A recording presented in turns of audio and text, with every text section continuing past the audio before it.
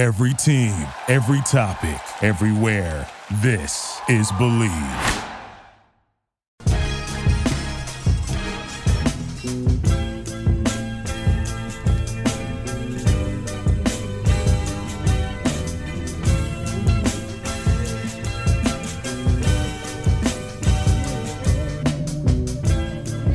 Hello, and welcome everybody to another episode of Strickland. I'm your host, Shwinny Boone. This episode 271. I am joined by my good friend, Kris Pursiainen.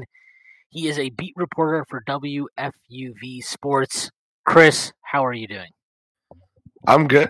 Busy week on the road, and then now at the Garden last night, but all positive happenings, I would say, besides, Florida women's basketball losing when I accompanied them to UMass.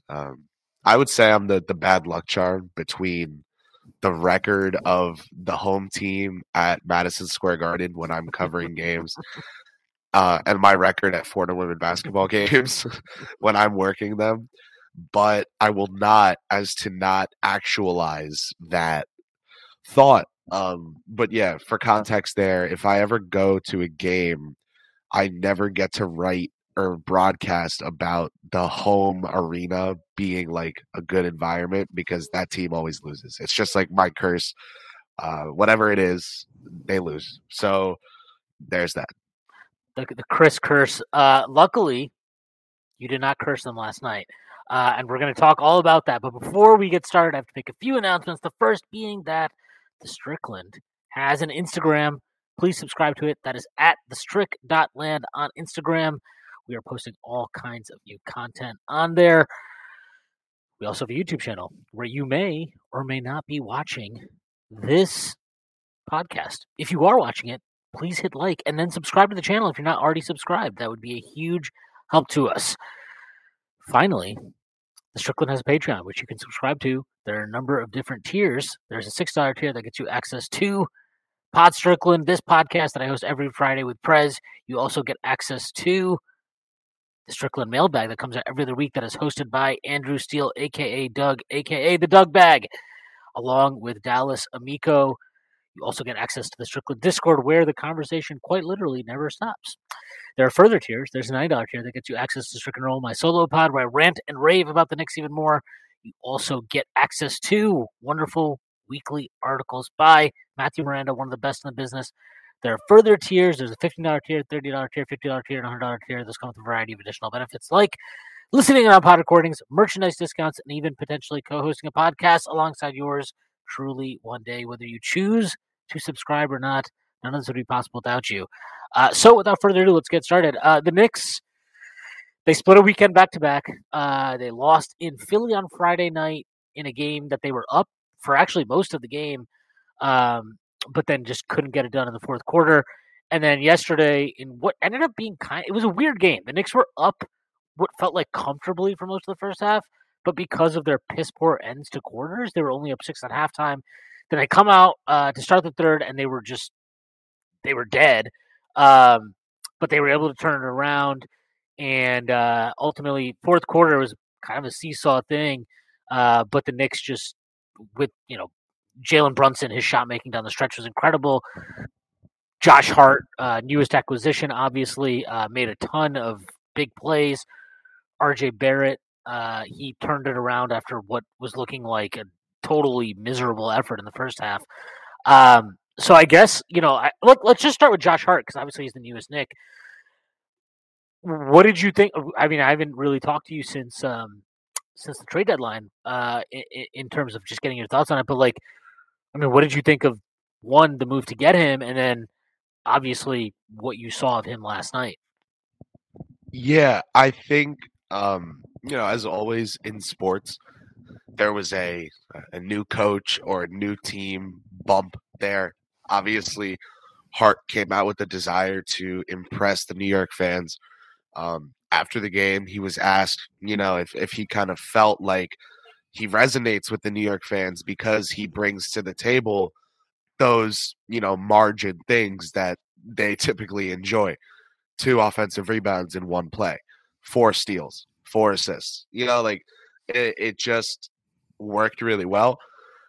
Regardless of that potential, first performance, first outing bump, uh, Hart's really good at basketball, and it seems like the Knicks plan to bring him off the bench and then potentially have him close games, depending on what happens.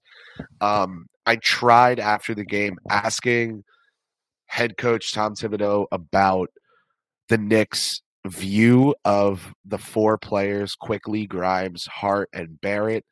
I presented it as you guys may have four guys you're comfortable closing with. The question was going to be, is that going to be a game-to-game thing? Because I was going to say, like, with all of them being so good, there's no way to predict who's going to go off each given night. And it was going to be a very specific path to saying, yeah, we'll close with different guys, whatever. But because Thibodeau has been in this industry for a year or two longer than myself, he knew where that question was going because I led it pretty obviously. And he cut me off before I was able to ask it because Lord knows he does not want to speak to who he thinks he's going to close with. So I failed there. But you think that with Hart in the building now, there's a bit more. Obviously, the Knicks have lost a little bit of the, every guy in the rotation is someone they drafted or someone that, okay, sure. But if you think about it from the perspective of they were going to have 2 to 3 first-round picks in this upcoming draft, they were never drafting with all of them. They were probably going to trade at least one. If you think that they were going to trade at least one, and you accept that, and you understand it's how this front office works, and it's what's going to happen, and a lot of teams do the same thing, this, that, and the third, then I think it does make a lot of sense to use it now and get the value out of the half season of Hart, and then also, potentially re-sign him. I think that it just adds up to do this now. I was actually, a little disappointed. I didn't see this coming a bit more because I think it makes a lot of sense for them to want the production now. I just suppose I didn't see them being so willing to move on from McBride in the rotation. But I think, as we can say, is kind of a thing with this front office this season. Like, the young players get a shot, right? Reddish had a shot to start the year. McBride got a shot. Sims is getting a shot. I think everyone except for Trevor Keels, pretty much, and Jeffries are getting a shot on the court. It just, and Makayak when he was on the team. I just think that these young guys that they say are important to them get minutes. So I don't think it's a war crime to say you are a youth-driven team and then deal a pick for a veteran when that veteran is on the younger side of things, when he's got great synergy on and off the court with your most important player. And just when you see Hart play earlier this season, I covered Knicks Blazers. Jeremy Grant, career high. Josh Hart, under the radar, career high 19 rebounds. So he came into the Garden at like 6'5.5", and he got 19 boards. I just, that's who this guy is. He really showed it in the game yesterday. And I think that he is, I didn't peddle this narrative because there wasn't enough time to develop it, but I was going to do the whole, he's going to be a fan favorite tomorrow kind of thing. And then it's already too late. Like, I missed one game before starting that narrative, and it's now too late because he has become a fan favorite probably already. 4 steals, 4 offensive rebounds, 4 assists in one game, along with 7 rebounds total, 11 points. Like, none of that hurts, right? He averages a made 3 taken per game. He went 2 for 2 to start yesterday's game. That's that new team boost I was talking about. But regardless, say he missed one of those threes, you're looking at 8, 7, and 4 steals. That's why you traded for Josh Hart. He's a known quantity. I think the Knicks like dealing in known quantities, and he is a positive one. Clyde Frazier said on a broadcast he'd be coming off the bench. No one caught it. I didn't say anything. We had tried asking Tom Thibodeau. You can assume. And so we'll see, but I assume he'll come off the bench. Yeah. So the price of the deal, I think they overpaid a little bit. I'm also okay with them overpaying a little bit. So there's a few things that go into this. Like, do they overpay? I think so. I think they slightly overpaid for Josh Hart. Maybe it should have been I think I'd feel better about it if it was, say, like a top 18 protected first that they sent out. But they overpaid. They want to make the playoffs this year. We know that. And I totally understand the people that think they shouldn't, that they should have just played it out instead of making a move for a player like Hart, who's 27, at the expense of what could potentially be a first round pick. Obviously, I understand that argument.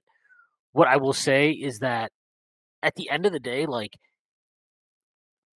whatever you want them to do is fair, but you also have to evaluate them based on what their choices are in terms of like how they've operated since they've come in, and they've made it very clear since they've come in. They're not in this to tank. They're not trying to have like they want to win. They want to win games every year. They want to make the playoffs. They want to be a good team, and they think that has equity in terms of attracting players via free agency or trade or whatever it is, right? So while I understand the argument for like we shouldn't have done it, I think once you understand what their mindset is, I think you understand why they did the move. Now, as I said, I think they overpaid a little bit. I think there's a few things that go into this. One, when you see the price for players that's going around, like, I'm not sure that they really overpaid relative to market. To me, it almost is like they overpaid. They overpaid in the sense of like they overpaid to make sure that their pick is not encumbered after the season. So if they make the playoffs, they don't make the playoffs, it doesn't matter. They can trade all their first moving forward. So they're still in the mix for any star trade that comes about.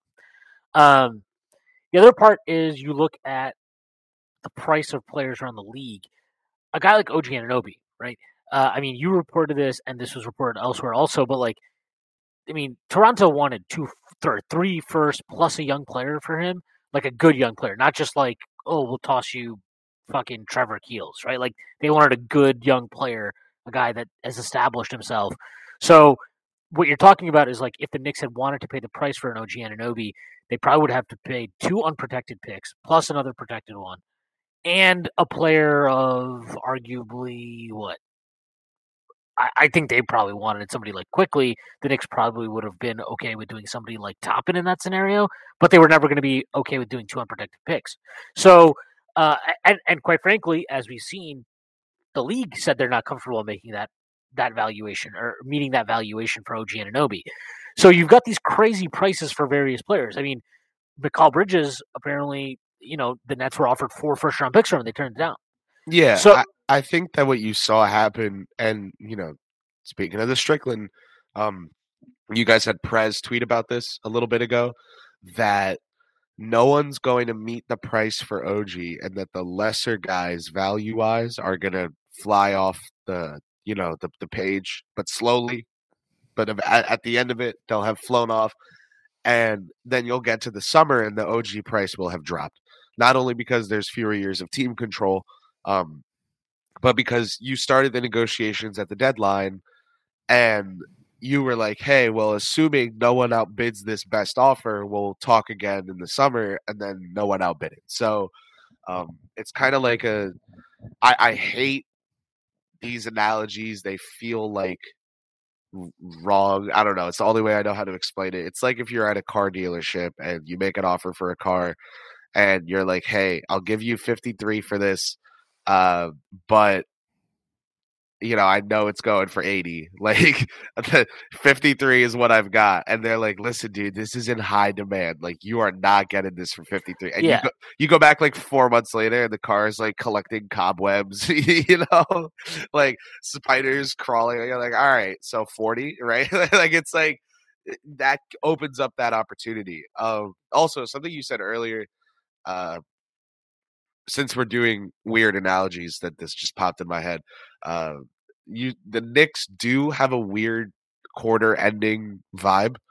But to me, like there's a statistic where the majority of car accidents happen within a mile of one of the person's homes, it's because they like let their guard down and they know the path really well.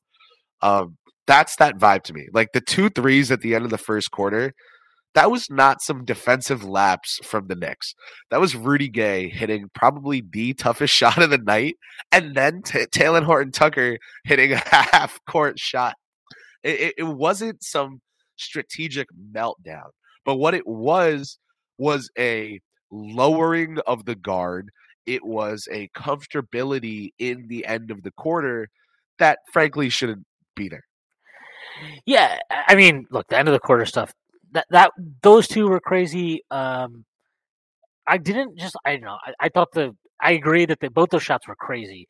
But like, I didn't really understand why Quickly was like pushing so fast in that scenario, which kind of created the opportunity for Horton-Tucker to even get that insane shot. He made a great play. I mean, he stripped Quickly clean, but yeah, I mean, like, I think going back to the price thing, like, I'm a little less of the belief that the price for OG is going to come down meaningfully, in the sense of like, one of the reasons why it's hard to make in-season trades when you're talking about significant value going out is teams are reticent. Like if you're the Knicks, right, you would be a little bit reticent to trade a unprotected first-round pick this year for OG, not because he's not good, but because you're like, well, there's a scenario where, look, he's an injury-prone guy. Anything can happen. You have a couple injuries. All of a sudden, you're giving up a lottery pick this year that's unprotected, and like that's a risk. That's a big risk to take. So I think that's why when you hear like people talking about, oh, a lot of these conversations at the trade deadline are to set up deals in the summer, it's so you have a better understanding of what the parameters might be, and then when you see how everything shakes out at the end of the season, you can make a more informed decision. The other thing is like, so I mean, look, the Durant trade happened at 1:30 or whatever the next morning, effectively. But like the Knicks finalized the trade for Hart at something like, I don't know, 9 or 10 p.m., whatever the fuck it was. I have a suspicion, and then you also saw the Raptors make that Pirtle trade before the Durant news broke. I have a suspicion that both of these decisions that those teams made may have been influenced by the news that Durant was about, like a Durant trade was imminent, because I think there's a fear of like, okay, Durant's going to get traded. Now a team like Memphis, maybe they're going to jump in and they'll be more willing to meet the ask for Toronto. So let's not get screwed out of a price here. Let's not get screwed totally out of the market. Let's move on to a lesser target who we know we can get at a price that is fine, and let's move on. And like, you see what Hart did. Like if Hart was OG Anunoby's size, he'd be considered a better player than OG Anunoby. That's like, I truly believe that. But he's not OG Anunoby size. Obviously that impacts things to an extent. But I think you saw yesterday that, like, one, yeah, is he a 6'5", 6'4", whatever, guard, wing, whatever you want to call him? Sure. When you watch him play, does he feel like he's playing at that size? No, he plays above his size. He plays bigger than he is. And I don't remember who I had it back and forth with yesterday, or a little bit on Twitter, but like, he's basically like a discount OG. Like and honestly, I think you can say, I feel comfortable saying this. I think he's actually a better fit in terms of skills for what the Knicks need than an OG Anunoby is. He's a better defensive rebounder. He's a much more intuitive, quick decision maker and passer. And I think he's probably a little bit more dynamic as a slasher. So really the things that OG has is he's a better defender. He's a more versatile defender, also given his size, and he's a better 3-point shooter. But like, I think the Knicks need that connective tissue a little bit more than they need other things. And you saw in the fourth quarter yesterday, like, yeah, obviously, he makes a couple threes. That's great. He is making steals. He's getting on the ground. All that stuff is great. And not to diminish that at all.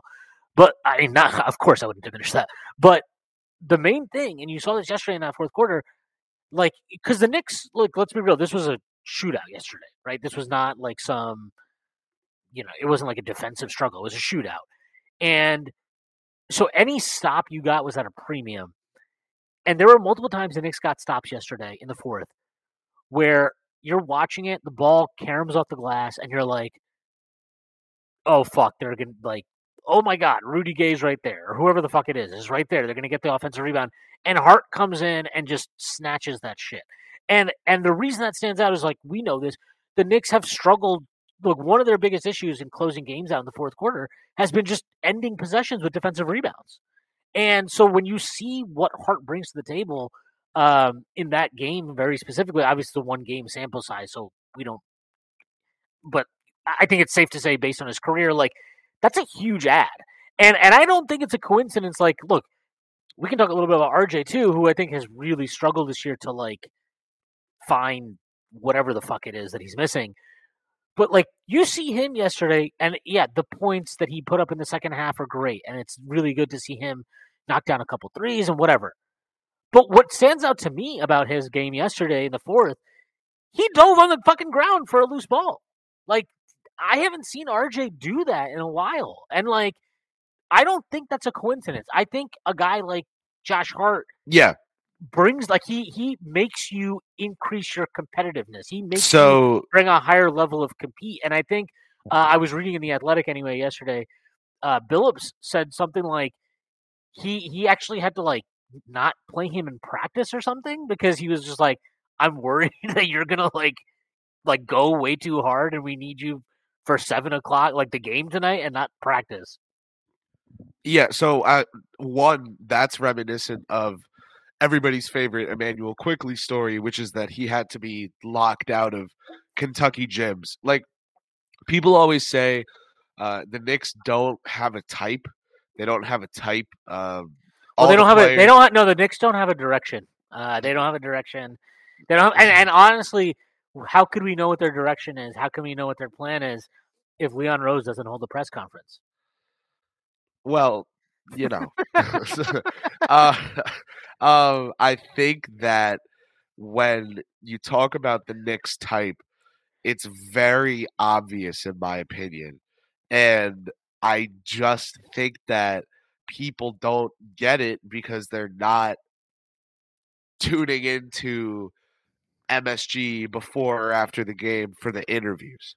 And the reason I say that is I think people don't get it because it's the Knicks. Like, the type of player that they like is a high character player that frankly is psychopathically obsessed with improving his craft, whether he views it as a passion or as a job. Whether the player loves basketball or does not love basketball, they really love getting better at it. And whether it's pull-up shooting that they have in common, whether it's defensive switchability, I feel like there's a draft pick or two that kind of ruins that, right? Like, I feel like Obi's kind of the outlier for their type. I feel like it, but you know what Obi does do? You know, he is Mayor Toppin, as he's known. He's a beaming personality, and he loves improving. So to me, that's the type. And also, like what you mentioned earlier, right? The Knicks like known quantities. I actually think Obi he's totally their type.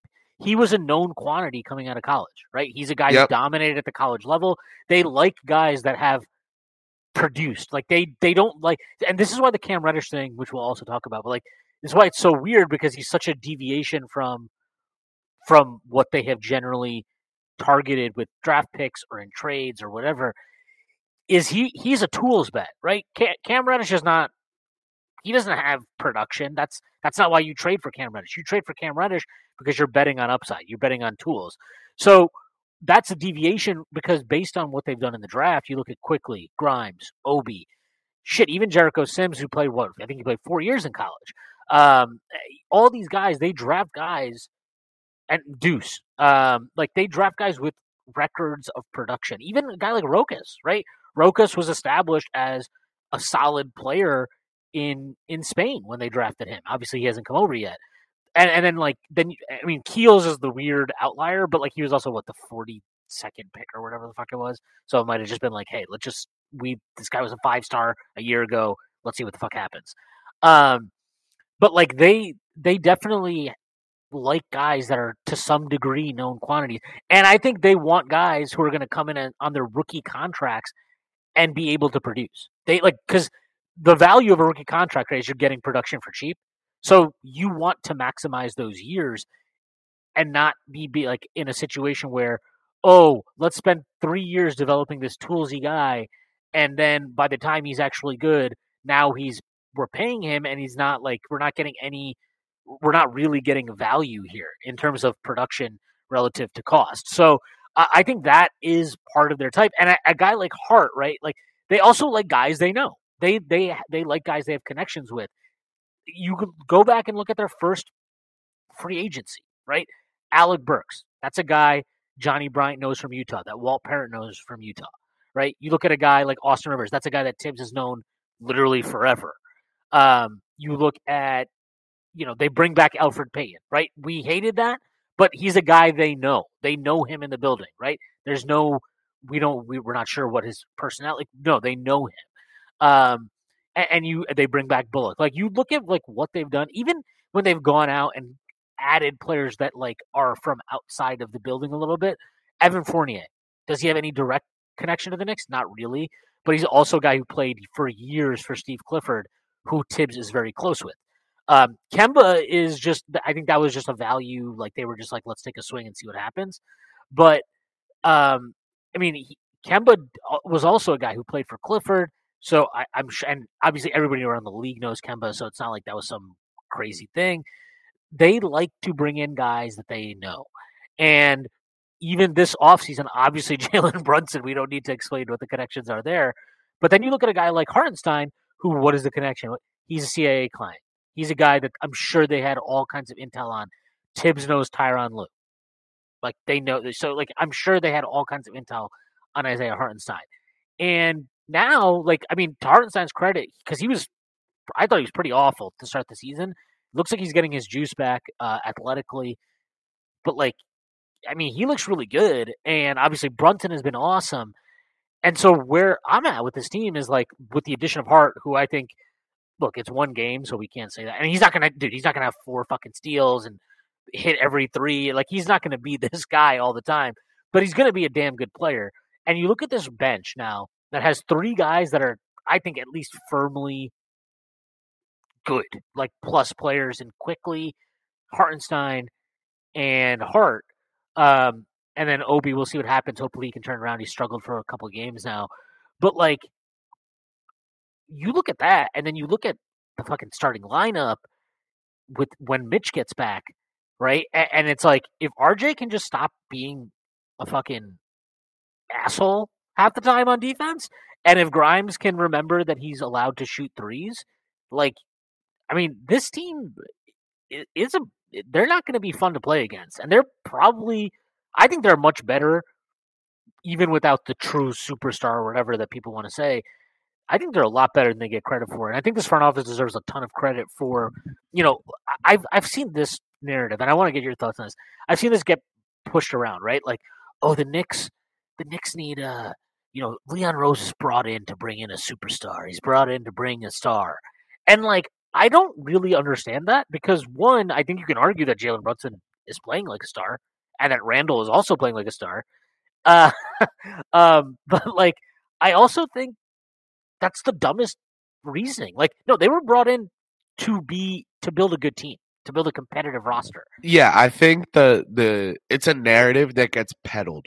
I say peddled because every time someone says that, it feels like they're actively trying to convince others to agree with them. It feels like they're pressuring the team to try and I love. They're never just getting a takeoff. It's always hey, this and this, and I feel like I was gonna say, just real quick, I was gonna say, I love Ian, obviously, Bagley's probably he is. Let's just say he's one of the few guys in the beat that he is. I don't amazing. I don't angrily tweet at ever, but he wrote this article after the deadline about the Knicks chose obviously not to make a significant move.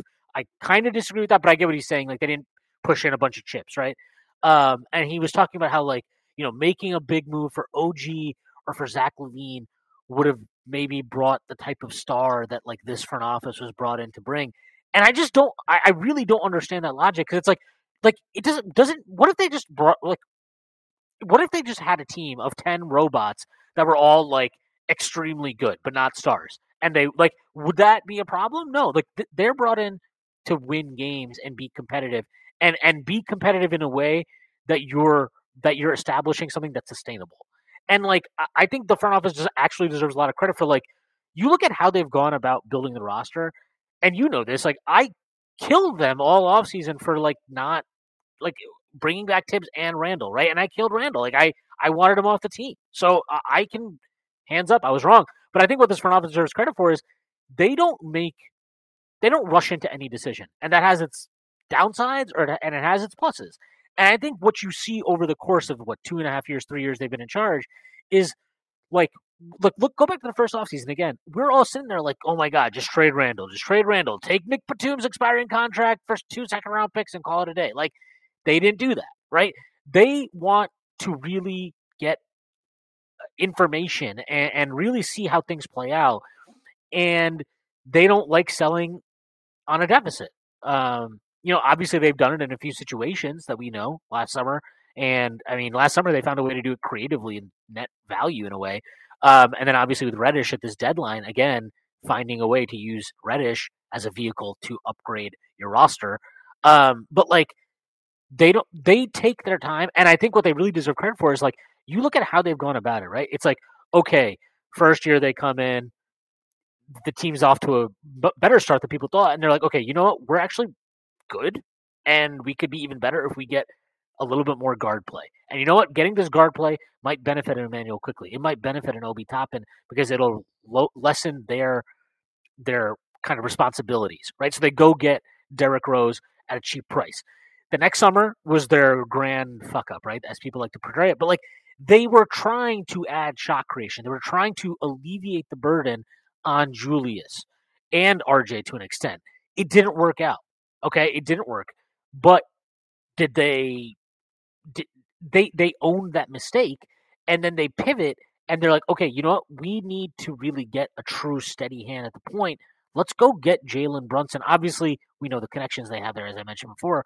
Let's go get Jalen Brunson. And I think the sneaky like weakness of last year's team was that backup center spot, and they go get Hartenstein. And Hartenstein obviously has struggled. He struggled for the first 25, 30 games or whatever this year, but he's really picked it up lately. And now, like, I don't know about you, but again, I when Mitch gets back, like, what is the weak spots of this rotation as things stand right now? To me, look like RJ Barrett just like getting his head out of his ass, and Obi Toppin just kind of like getting back to what he was doing earlier in the season. He's had a few good games since he got back, but like I'm still not that worried about him in that sense. But obviously, I think he's dealing with some other shit too, in the sense of like, I think he's aware that Tibbs is maybe not his biggest fan. But like, I mean, they just have done a very calculated job of like being patient, addressing issues, and taking their time. And like, I mean, this, like, I don't know about you, but this is why I didn't want them to rush into anything at the deadline, because I'm like, you actually are good, and you have, like, you should be picky now. This is the time to be picky. That you can't just be like, just go get Zach LaVine because he'll add something to the roster. No, like, don't just go get Zach LaVine. Don't just go get OG Anunoby. Don't just go pay the price for these guys. Be judicious. Be a fucking stingy motherfucker, because your team is good. So adding pieces to a good team to improve that is a lot harder than where they have been, the Knicks have been really for the majority of the last 2 decades. Absolutely. For me, with this upcoming like processes for them regarding who to stay, who to trade, who to all that, it actively feels like from both the reporting on all the situations and also the non-reported or reported things I hear from the voices in my head. I think that they care about what happens on the court, and it like weighs into decisions that are made. Like the idea was we have to trade one of Quickly or Obi, because if we get Anunoby in 24, or I mean in 23 in the offseason, we can't afford to extend both of them in 24. So if we move one of them now, that optimizes their value. And then quickly started playing really well after kind of being the one who was singled out as, hey, this guy is probably going to be dealt. And then the reporting was like, hey, so the Knicks are actually shutting down trade talks on Quickly. And to me, it's like, wow, look at that. Like, people think, oh, this team has no plan. This team has no direction. They're just freewheeling it and trying to get stars, and they always fail. Okay, then I think to that, I would say just 3 years ago, the Knicks were year in, year out, historically and expected to be one of the worst teams in the NBA. They were expected to be a gutter gatherer, a bottom dweller, a trash compactor captain. The Knicks were bad. There was no the Knicks will be bad. There was no. The words were synonymous. The words were so intertwined that over the pandemic, a Knick fan was enabled to tell a beautiful story for Pixar. And you know what he did with that opportunity? He took the chance to put in a joke about how his beloved Knicks can never win in the big moments. It's a thing. It's known. It's historic. And yet, in 3 years, their floor seems to be mediocrity, and their ceiling seems to be, as Kendrick Perkins would say, to your credit, not many people giving the Knicks credit, but Perkins is, so I'll give him credit, that the Knicks are about a second-round team if everything clicks and looks good. Okay, well, if the floor is mediocre or kind of bad, and the ceiling is second floor, and you arrived there without spending any future draft picks, you're probably doing something right. Then conversely, the complaint of Rose will be, oh, he has his plan and he sticks to it too much. And if someone becomes available for trade, he won't deal for them. And he needs to learn to just go get talent. And okay, well, he signed Isaiah Hartenstein and drafted Emmanuel Quickly and drafted Quentin Grimes. And he extended Julius Randle and extended RJ Barrett, and he acquired Jalen Brunson and he extended Mitchell Robinson and he drafted Obi Toppin. Like, it's just, this is very clearly a case of a president who has now made his mark on the roster. I think his and first... I think to your point, like, he's open. Like, the biggest thing, right, is when he came in, he didn't just like immediately toss everything out, right? He wasn't just like, okay, I'm going to blow this up. This is my team now. Everything was evaluated fairly, and that goes as far as internally. I'm talking Scott Perry.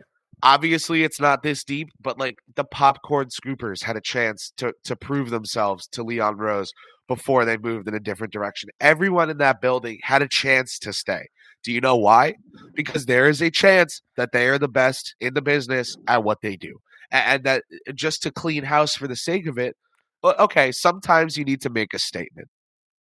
Sometimes you need to make a statement. Sometimes, with the pile of money burning in the background, sometimes it's about the message. But Scott Perry, winner of Survivor 3 years straight. I mean, listen, if I had to bet, if you could give me like plus 1,000 odds that Rosas gets his job by next year, I'll take him. Yeah, but he's been good for the Knicks in his role. It's almost like the Knicks saw what he was doing and we're like, yeah, okay, that's too much. You should not be running a team. How about we leverage your connections and love for athletic players, and we let you be a brain in the room, as well as the bullpen pitcher we call up if Sacramento or Detroit or Orlando or one of his former stops is on the phone. Everyone has a role in that front office. Everyone has a role on the team. I asked Thibodeau about I asked Thibodeau about Randall's defensive communication because it was pointed out to me during a game that he was communicating really well with Sims, and I asked Thibodeau about it. And he was like, "Yeah, well, it's actually about the whole team communicating. I love when Julius communicates." He's better when he communicates, and he communicates when he's better. Like when he's on top of his game, he's doing it. But the whole team communicating, I want everyone talking, is what he said. He's like, I love when everyone talks. And I think for someone like, okay, again, maybe not this deep, but like the New York Knickerbockers' place of business is a workplace, and there are loud people and there are quiet people. And you kind of saw Josh Hart be a little bit of a star in the New York media light yesterday. Very ready for that. He came right out. He even kind of stayed back to make a little off the cuff statement about. I like that. That was that kind of just it shows you the type of character you're getting, right? To stay back and be like, hey, thank you, Portland, effectively. Sure, and I like that interpretation of it. But here's what actually happened. The Gary Payton situation resulted in a lot of, well, Portland was making me take Toradol shots before the game, and well, this is what my agent said. Listen to my agent. And the agent was like, he was taking shots before the game, and he was like, "Oh, see, I was taking shots before the game," and then I think that you look at just to me, it's very. Everything's clicking. Hart fits. It all fits. But with Hart, this statement, it was very like WWE enter the ring and like, hey, here's my take on that situation. And the reason I say that is because of the wording he used. He said Portland was a class organization probably 3 times. He didn't have anything prepared. But when he did say something, it was a string of a couple words, as in like he had some notes of what he wanted to say or someone shot him some notes. And he also said specifically that Portland operates between the lines. That's a very odd quote. Like if Julius Randle got traded from the Knicks and he did his first press conference or second press conference as a Maverick, and he comes out and he goes, by the way, New York does everything by the book.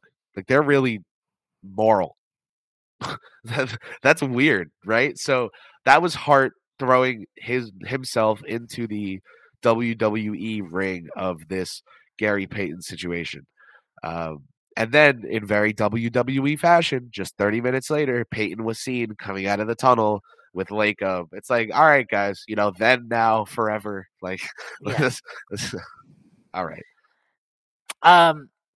Yeah, I mean, I just the Hart stuff is. I mean, look, he adds something to the mix that they were missing in terms of. I mean, you saw yesterday, like, I mean, just some of the speed he plays at really brings an edge. I think they needed that. They needed a little kick in the ass. Not that this team has been complacent or anything like that, but like you always can use a little bit more juice. And you could see as soon as he came into the game in that first quarter, like all of a sudden the pace is just you're going. And this is a team that obviously has struggled to like play with pace at times and really gets into these kind of like stuck lulls. Yeah, they get into these like stuck in mud stretches. Like you saw it at the start of the second half yesterday. They just couldn't. It happens. It happens when I broadcast. It happens when I podcast. Like when I'm saying when I'm working, if I have a 3-hour show, I'm doing color commentary for a game. There will be a stretch at the start of the second quarter, for example, where I'm kind of just there, and someone will make a layup, and I'll be like, that's what she does when she just gets in the teeth of the defense, and she's really good at doing what she does. and a couple calls later, I'll like, oh, good morning. Like, whoa, like there's a basketball game going on right now and I'm at it. Like, hello. Whoa, like that's hurt, like fired back up. And it feels like the Knicks get into lulls. It feels like they get highway hypnosis driving down the highway and they stare at one thing for too long and they just kind of fall asleep at the wheel. But Hart is that kick. I think Toppin and Quickly both have that quality in terms of their motor being contagious. Quickly definitely does. Hart is like a nuclear level threat of contagion. So, well, and I think not Quickly. I think Hart, like he is vocal. That's what it comes across to me. Like he's not a guy that's just like look, Quickly's awesome, but Quickly's vocal like in terms of like directing where guys should go on defense and stuff like that. But he's not a guy who's gonna like challenge somebody, right? He's not gonna like come in and be like, "You fuck this up. What the fuck are you doing?" Like I think Hart might be that guy, and I think the Knicks need a character like that. I think they can use a player of that caliber. And like what I like about Hart is obviously he's not the same caliber of player as like a Julius Randle or Jalen Brunson, but he's obviously played with both those guys. Like he played with Julius when they were both young dudes in LA, and he obviously played with Brunson in college. But like he's a peer to them, right? So like I think he can challenge them at times in ways that nobody else on the roster can, right? Like RJ can't, Quickly can't, Obi can't, Hartenstein can't. Like none of these guys can really challenge those guys. Not that they need to be, because I think both dudes, especially like I gotta say, like Randall, his turnaround this year has been exceptional. But like, not that those guys are lacking in terms of their motivation or anything like that. But everybody needs a kick in the ass sometimes, right? And so I think like he has that ability, and it's different coming from a coach versus a player. So to have that type of player on your roster, I think is a really good thing. And like, let's talk a little bit about RJ, but like, I think he's going to benefit RJ. I know there's a lot of weird stuff oh, I think Hart could take his minutes and all this stuff. And I'm like, yeah, he might take some minutes, and he should, because I don't need anybody on this team playing fucking 38 minutes a night or anything. But like, I think he's going to push RJ, because RJ is going to really he's always had to earn his minutes to some extent, but like, given the state of our roster prior, like I love Deuce. Deuce wasn't consistently impacting the game. And so like you kind of had to play RJ. It was a choice, right? It's like you have three guys, RJ, Quickly, Grimes, that can play at the 2 and the 3. And let's be real, if you play Quickly and Grimes in certain matchups, or Quickly, like you're undersized and you're giving up some elements of the game in terms of rebounding, whatever.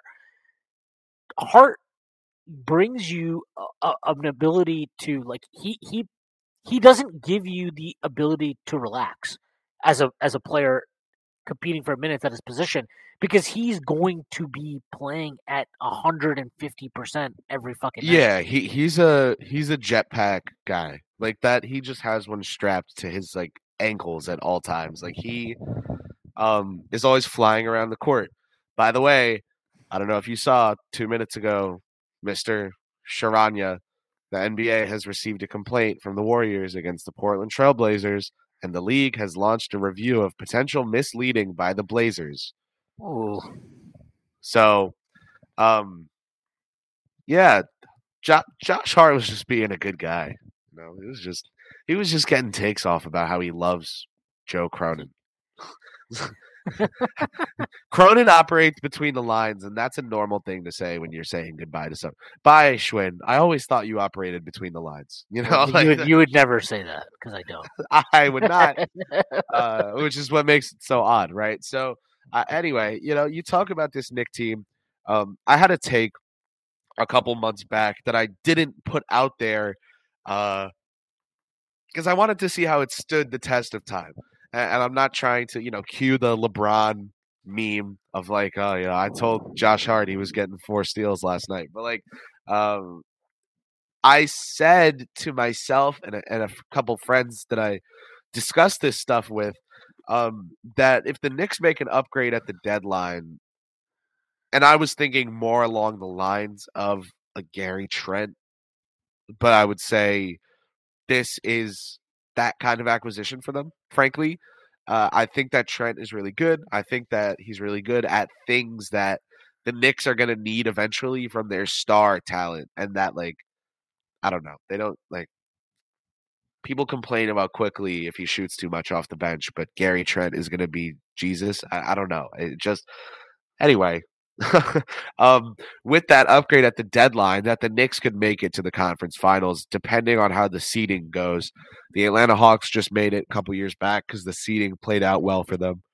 I think the Knicks can beat a team like Cleveland in the first round. I think the Knicks can get say they get a team in the second round, such as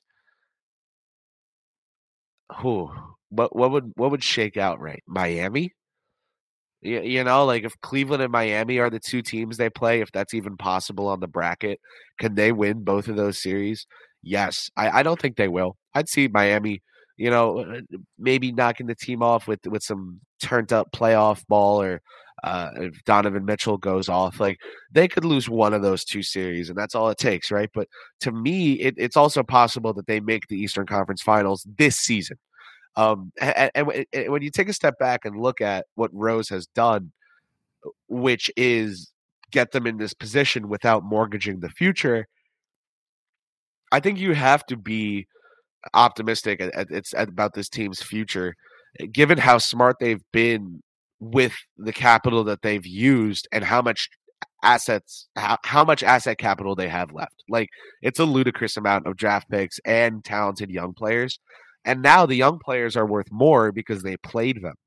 So that all adds up really nicely for them. I think that Tom Thibodeau reached a point where it kind of got to, hey, Coach Tibbs, you're going to take these suggestions and you're going to implement them. And he was like, well, what if I don't? And they were like, hey, check this out. Like, get me him. Yeah, him. Put him in the bedroom. Like it was just kind of like, you're going to do this. And he was like, okay. Now the NBA head coaches have gone on podcasts. It's funny you say that, because when that happened, right? So the Knicks were 10-13, and that's when these rotation changes happened, right? What I thought was really interesting, and I mentioned it at the time, was before. So like they played that Mavericks game, they get fucking wiped out at home, and then they play then they beat the Cavs at home, so they go 11-13. That's the night that Tibbs made the change, right? Reddish out of the rotation, who apparently we should all cry about constantly. And Deuce McBride comes in for him. And the next day, I don't know if you remember this, but like Begley had a report of like, they won't make a decision to fire Tibbs hastily. He's immensely loyal to Tibbs. That was the verbiage I think he used. And I always thought that was interesting, because I'm like, that sounds like a very much like a quid pro quo. Like, hey, Tom, listen, this is what you're going to do, bud. And if you do that, I'm going to talk about how much I love you and how safe your job is and how I'm so loyal to you. And that's and that's how it felt to me. So I agree with you. Like, I don't think Tibbs just independently arrived at the right conclusions, which is not necessarily a criticism of him in this. Like, I wish he had done. I don't think that Leon Rose would mind if the public perception were, in the face of adversity, he believed in his coach and he was rewarded. Right. And I think, like, I don't think it's a knock on Tibbs, or I don't mean to say this, it's not a criticism that he took on board advice from others to make the right decisions. That's actually good fucking management. That's what you should do. But like, do I wish he had done it sooner? Sure, all that stuff exists. But I think, to your point, like, this is not just like Tibbs arriving at the right answers all on his own. And actually, lately, I don't know if I'm actually curious to get your thoughts on this. I saw it against the Clippers last Saturday, or was that was last Saturday, right? Like, towards the end of the game, it seemed like he was taking a lot of, Johnny Bryant was very much in his ear, and it seemed like he was taking on board advice. I've noticed that a bit more since then, that like Johnny Bryant seems to be in his ear a lot, and it seems like he's having, he's influencing some of these decisions that Tibbs is making down the stretch of the game. Like you saw in Orlando, I don't know if you remember this, and actually, good friend of the pod, Larry Israel, brought this up. But like at the when they were shooting the free throws at the end, Bancheros, they're down 3 with like 6 seconds left, whatever the fuck it is. So he makes the first one, they got to miss the second one, right? So they bring in, all their big guys. Like Isaac comes in, fucking whatever, all their centers, all that shit. Tibbs he brought Sims back in because Sims was out because it was a free throw situation the possession before. Sims comes back in, and they brought in Isaac late, and he was like not going to do anything. And you see Johnny Bryant, if you look back, watch the entire game, you'll see Johnny Bryant point to Hartenstein, tell him to get up, and then he goes to Tibbs and is like, fucking get Hart in there, basically. And so I'm just wondering, like, do you see, like, you've been at games, obviously, throughout the season. Is that something you, like, do you feel like Johnny Bryant maybe is getting a little bit more influence with Tibbs? I think that the two were an arranged marriage. I think that they had no relationship before working together on the Knicks. And I think that now that things are going well this year in general, they are clicking in regards to Bryant really has a rapport with a lot of these guys on the team. Randall, he is talk to it, right? The Mike Woodson, of was that you that asked that question about Randall, by the way, about Johnny Bryant? No, I asked slacking, pal. I wasn't at that game. I asked Randall about the like what he thinks about Mitchell Robinson, and that's where we got the hit from MSG about like the summer workout. So that was cool. Yeah. But I was talking to one of the guys on the beat. They're like, yeah, every once in a while they think we do a good job. It's like they steal one of our questions and then like re-ask it to them for a video. So basically, here I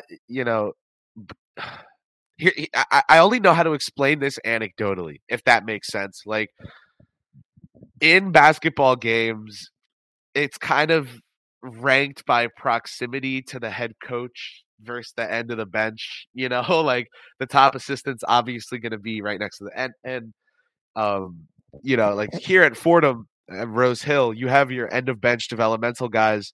But even like one of our top assistants will sit at the end of the bench and like just get that perspective and be there.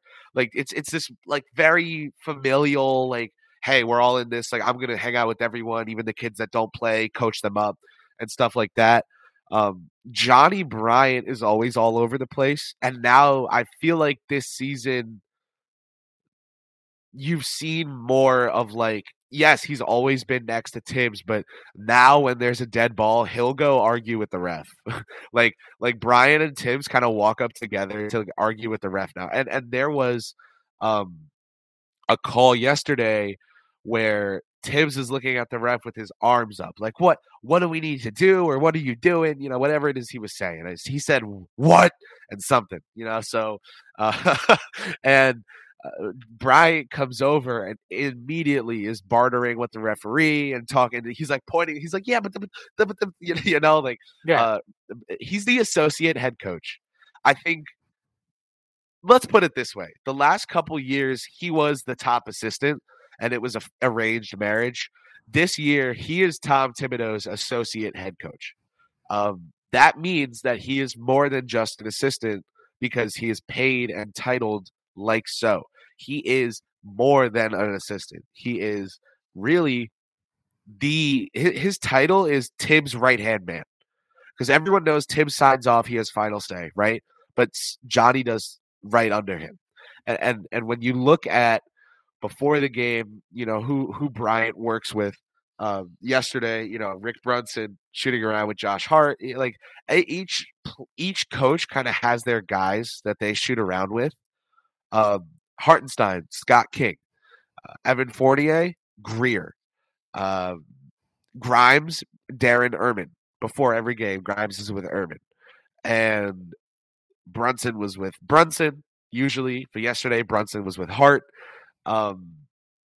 And Johnny Bryant's guys are RJ and Julius. Like it's like very clear what he's here to do. It's to help the guys who get the ball in their hand to be better with having the ball in their hand. He's always working with quickly before games too. Yeah. So I was more talking about like with a one-on-one warm up, but like when the guys come in for extracurricular warm-ups, yes, Bryant works with them too because they want to work with him. Yeah. So it's very much a thing of like, Erman will work with Quentin and you'll hear him like, hey, release higher, next pass. Hey, release higher. Like little shot tips and things like that.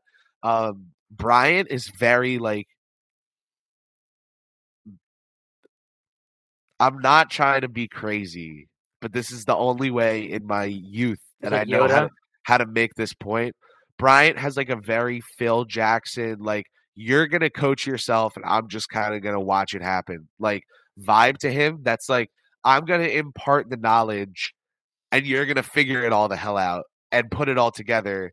But like Yoda, like I'm going to be behind the scenes in the force, like telling you how to do it, but you have to make this happen for yourself. Like he'll go with Randall before the game and he'll do run throughs of finishes through contact just in walking motion, just to work on Randall's footwork.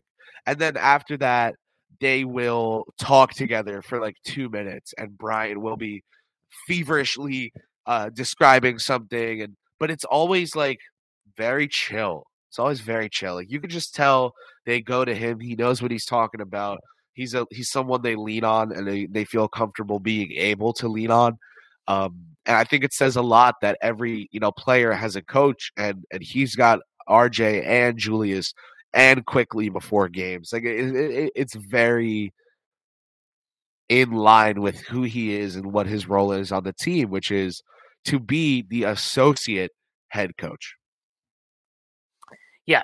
No, I mean, I look, the credentials he had coming in were, I don't want to say beyond reproach, but like you're talking about a guy who Damian Lillard swore by, right? Donovan Mitchell swears by, and obviously he played Utah yesterday, so there were plenty of mid-court reunions.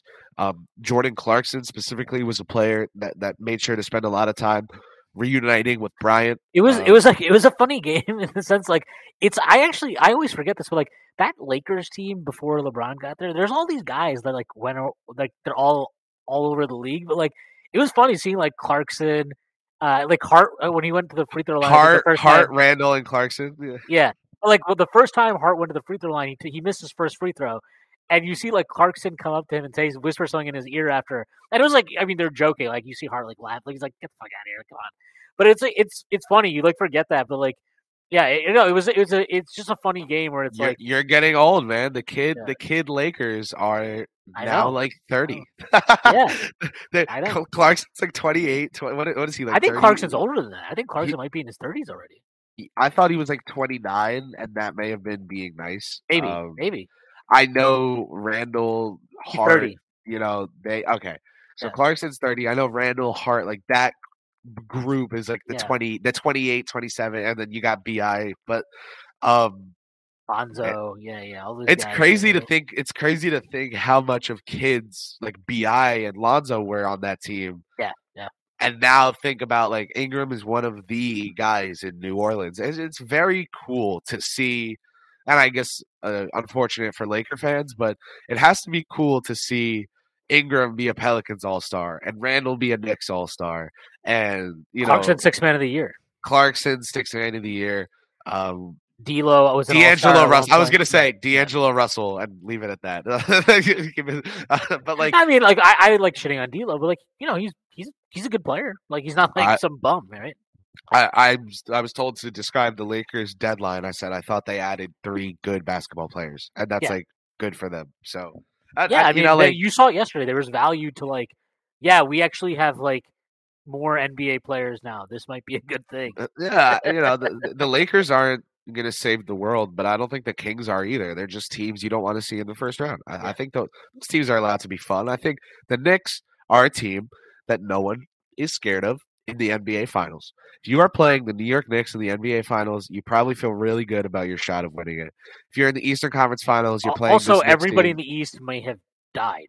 If you're in the Eastern Conference Finals, that means 13 teams caught whatever. But like, if you're in the first round against the New York Knicks, if you're the Cavs, if you are the Heat, if you are the Indiana Pacers, and you are going into the first round of the NBA playoffs, and you go up against Brunson, Randall, Barrett, Robinson, Quickly, Grimes, Hartenstein, Toppin, like that's not fun. And there's a physicality they play with that's just brutal. We're going to talk a little bit more about this, but before we go on, the action never ends at DraftKings Sportsbook, especially this summer. With tons of ways to bet on all your favorite sports, you can fuel your fandom and feel the heat of the season like never before. Plus, right now, DraftKings Sportsbook is giving new customers a risk-free bet up to $1,000. That's right. Make your first bet up to $1,000, and if it doesn't win, you'll get another shot to cash in. You can throw down on all the major action for baseball, golf, MMA, and more.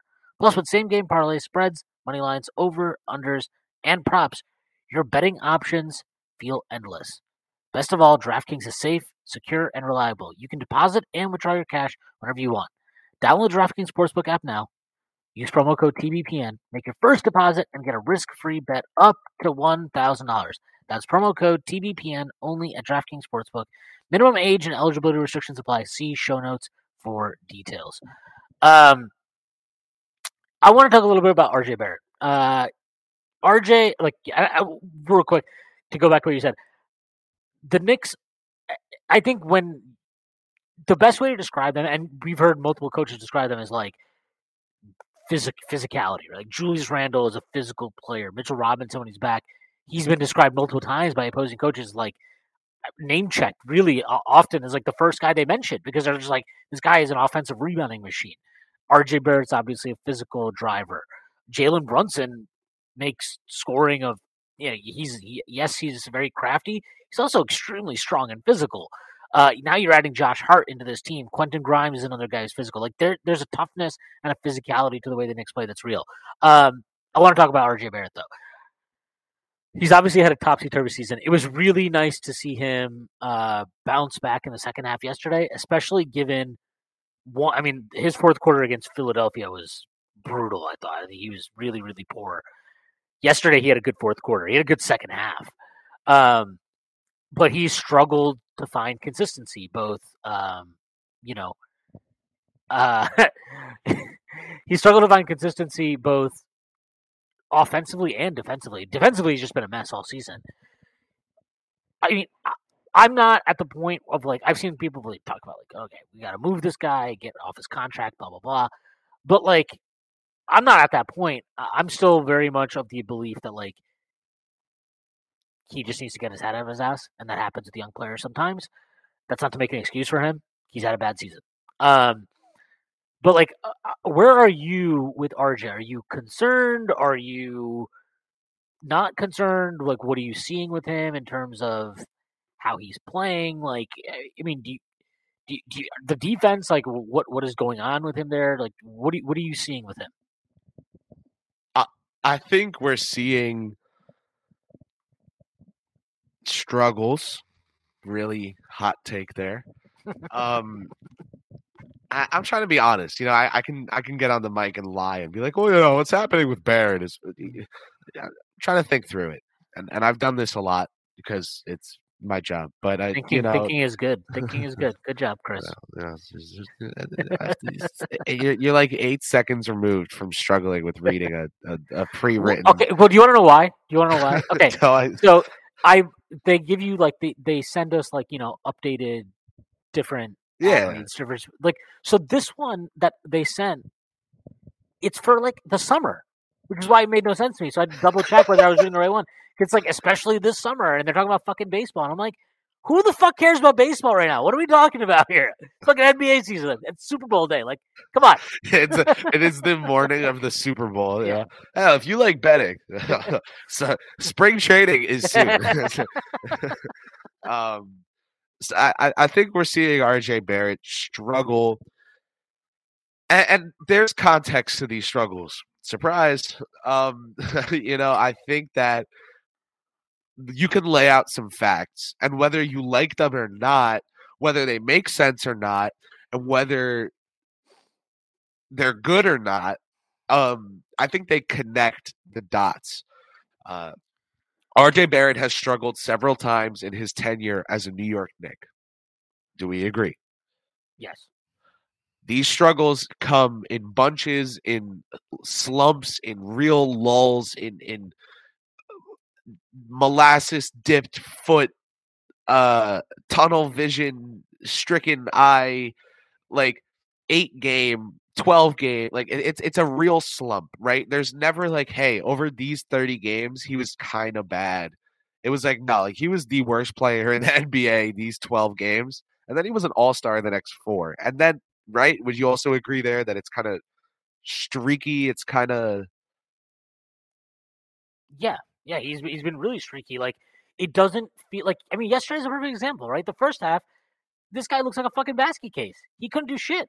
The second half, he comes out, all of a sudden, he's slashing to the rim. He's making good reads at the rim. Like, it's just, it's a tough. It's been a brutal season for him, and it's like, even look, he's had this 35, 33 game, whatever the fuck it is, a long stretch of games here where he's actually been fairly efficient offensively. But even within that, it doesn't feel like there's a continuous surge, right? Like with quickly we've seen, I think honestly for the last 2 months, it feels like it's a consistent surge, right? It's like every game you're getting kind of what you expect from him. Whereas with RJ, it's like, it's just like a fucking roller coaster constantly. And right, but it's never staticky. It's never sharp. It's always like easing, or I think another true statement is I think this is the best way to describe it, is like, you see to me, he has demonstrated this year that like his highest level is higher than it has been in the past, right? But like he doesn't get there often enough. And then you have these games, like, I mean, they're just games and stretches where you're just like, what the fuck is going on with you, man? Like, what was it, like 2 games ago? He was like 0 of 11 from 3 for 2 straight games. And you're like, and it's not like this is a guy taking a bunch of like difficult off the dribble threes, right? It's like you're getting open catch and shoot jumpers. Like, I need you to cash in on this at some point. But like, right. Like you're like, I think what I see, I'll just throw this back to you. Last year, Emmanuel Quickly really struggled for a good portion of the middle third of this season. And I thought he was pressing. I thought that he was playing, like, he was not playing instinctively. He was not playing intuitively. He was overthinking things, and you could kind of see it in his play on the court, offensively anyway.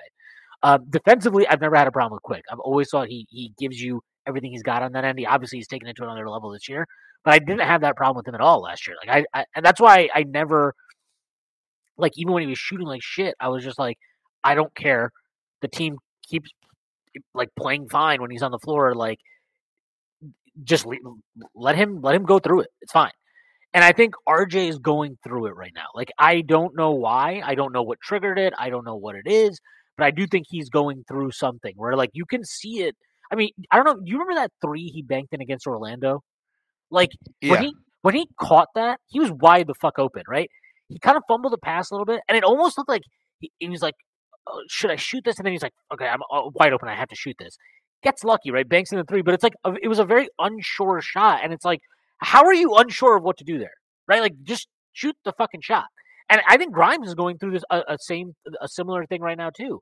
And so, like, I think with RJ, it's obviously more pronounced because he is a higher usage player. So when he's going through it, like, it fucks you in a lot of ways, and it sinks the team. And the difference between him and Quickly is, like, I think when Quickly is struggling offensively, he'll never let it affect his defense. He'll never let it affect other pieces of his game, like when he's scoring poorly. RJ's letting the offensive struggles impact other areas of his game, and that to me is what actually pisses me off. Whereas, like, I can deal with the figuring out your scoring and struggles there. Like, I'm okay with that. I accept that, like, a 22-year-old on high usage who isn't, like, look, there are guys that come in and they're just like star, right? Like, Banchero comes in and he's like, I'm an efficient scorer. Like, guess what, guys? Like, I just do this. Like, RJ's not that guy. He's not that level of a talent, and that's okay. That's not like a criticism. That's just a reality. But, like, he just, like, he's going through like, he's figuring out, okay, I've gotten better at certain things. How do I actually turn that into being a better player? And I'm okay with that. I just need him to get his head out of his ass when it comes to, like use your physicality on defense to some degree. Like, box out. Go get me a contested rebound. And we saw some of that yesterday, which was really good to see. But, like, it can't be one game and then we get 2 games of bullshit and then 3 games of good play. And we need, we really need, and not just we as fans, but, like, the team, like, if this guy gets back to what he did as a second-year player, just in terms of his defensive effort and that type of shit on top of the offensive improvements that I think he has made, like he's going to elevate the team and really like he's got this the last however many games this is. The Knicks are they're 31-27, so he's got 24 more games left in the season. I think this is like a really big stretch for him as a pro. Not to say like if he struggles like he's done forever, but this is like a stretch for him to really knuckle down and be like, okay, I have not had a good season. The team is still in position to not just to make some noise, but like to have a good season. This team is in position to like to clinch an automatic playoff berth, avoid the play-in altogether. He's got to be a big piece of that, and like he's in position to do that. This is a big stretch for him. So like, I mean, to go back to what I was saying, like when his issues right now, do you kind of feel like do you get what I'm saying? Like seems to be the same thing with like that Quickly was going through last year. What I was gonna add there too was like another true statement is that with Barrett, another true thing to point out is what I was gonna say is with Barrett, another true thing to point out is basically you have these trends that he establishes, right? But you look at him when he's on and you see what works and you see him almost because I think the feel is low naturally try like desperately to recreate those successes specifically. Like if a move works for him, he'll go to it over the next couple games and then it fades out. Someone up, like he's very he's always been like very kind of robotic. He plays stiff. He is a good player. He is a good player, and when you look at him in the slumps, it's really hard to hear that and be like, yes, because he looks bad, and it looks like he doesn't want to be good. It looks like he doesn't. Do you understand what I mean there? He's not. He doesn't make the extra effort. Like okay, again, yeah. I'm not trying to say he doesn't. I know exactly what you're saying. It's like he's not gonna that's why it was so good to see him dive for a loose ball yesterday. Because you're like when you're in a slump, there's like you don't need to just shoot your way out of it. There's the best way to put it is like Tibbs says this, right? But like you can play well without shooting well. And with RJ right now, it feels like he doesn't get that. It feels like so many times you're watching him play and it's like he's so focused on like I gotta get my scoring right. I gotta like and you're like, okay, you do, but also like you can help us win ball games even while you're struggling to figure that shit out. So do that. And look, Julius. I mean, it's so funny. He had a 31-point game yesterday, and it's like it's so funny for him to have these games now where I'm like, kind of don't even think he played that well yesterday. But like he 31 points, 26 shots, not the most efficient night, but like it's just it's funny. But like Julius is an example of this where. The reason why I think this most recent stretch, probably the last 5, 6, 7 games, has been maybe his most impressive is like I don't think he's even scored that great in these games, but like he's so obviously giving you value because he's getting contested rebounds. He's playing good defense. I mean, his fourth quarter last weekend against the Clippers, like that, the defense he was playing was unreal. I mean, absolutely unreal. So like that is what RJ needs to figure out is like, hey man, we need you and we need you in all the ways that you can help, not just as a scorer. Yeah, and to me, RJ can help in those other ways. Yeah. And he has. But he doesn't consistently. And what I was saying was like maybe it's because the feel is generally low that he is kind of robotic, but like it feels like he tries so hard to be successful that he'll never do it. Like if you try so hard, if you go into a podcast, oh, I'm going to kill this podcast. And before every point you make, you think to yourself like, oh, is this the best way I can say this? should I even talk? Should I even talk now? You know what? No, I'm just gonna let it. No, it's better air if I don't talk. Oh, no, I can't go silent. I gotta talk. Wait, what was I gonna say? Ah, shit. And you get in your own head and you start making stupid decisions because you realize at some point you just need to do something. And you're in a business where you're live and things are happening live and there's live action. And if you're not doing anything, you go invisible. And being invisible is really bad. Dead air is really bad. Um, and I think that RJ can go invisible on the court, except for if the shooting is so bad that he actively shoots himself out onto the bench, in which case it's very visible. I think that he is closer than people think to being right there. I think everything he needs to be right there is within him. I also think that he needs to majorly sit down and review more film and feel more comfortable in who he is. Because honestly, I don't know that RJ understands how good he is. I think he understands that he's good at basketball, and I'm not sure he gets like what exactly to do to replicate those successes. Because when he gets going, right, and things are working for him, they work like hell. Like he really rolls and he really impacts a game and he'll really be an offensive force. It feels like the Knicks kind of have to get 2 points because the Barrett is going to take it to the rim. And it's just to see the stark difference when he's not as confident. I really think he needs to review what works for him and add a thing or two to the arsenal that he's comfortable with in regards to shot creation. Work with Brunson on footwork. He should do that. And I think just be more confident in how good he is because he is a really good player and he doesn't play like it at times. And I'm not saying that to say that he's bad sometimes. It ends up in him being bad, but he plays like he's not that good. You get what I mean? Like he plays like, you know what? I take a lot of shots, yeah, but I'm just gonna. This game, they're just gonna come from the corner. I'm not feeling myself tonight. They got a big guy in the paint. Like, nah, bro. Last year, RJ was going up on AD and Mobley and Gobert, and these guys that are like vaunted defenders across the league. He was finishing through contact at the rim, maybe even getting an and one.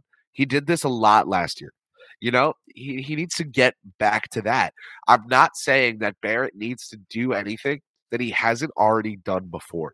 And I think that's a big discrepancy with the discourse around him. A lot of people are focused on what he doesn't do, what he can't do offensively, and they think that adding that to his arsenal will be this cure-all remedy. I think that just getting and sticking to what he's already good at may not be the worst idea.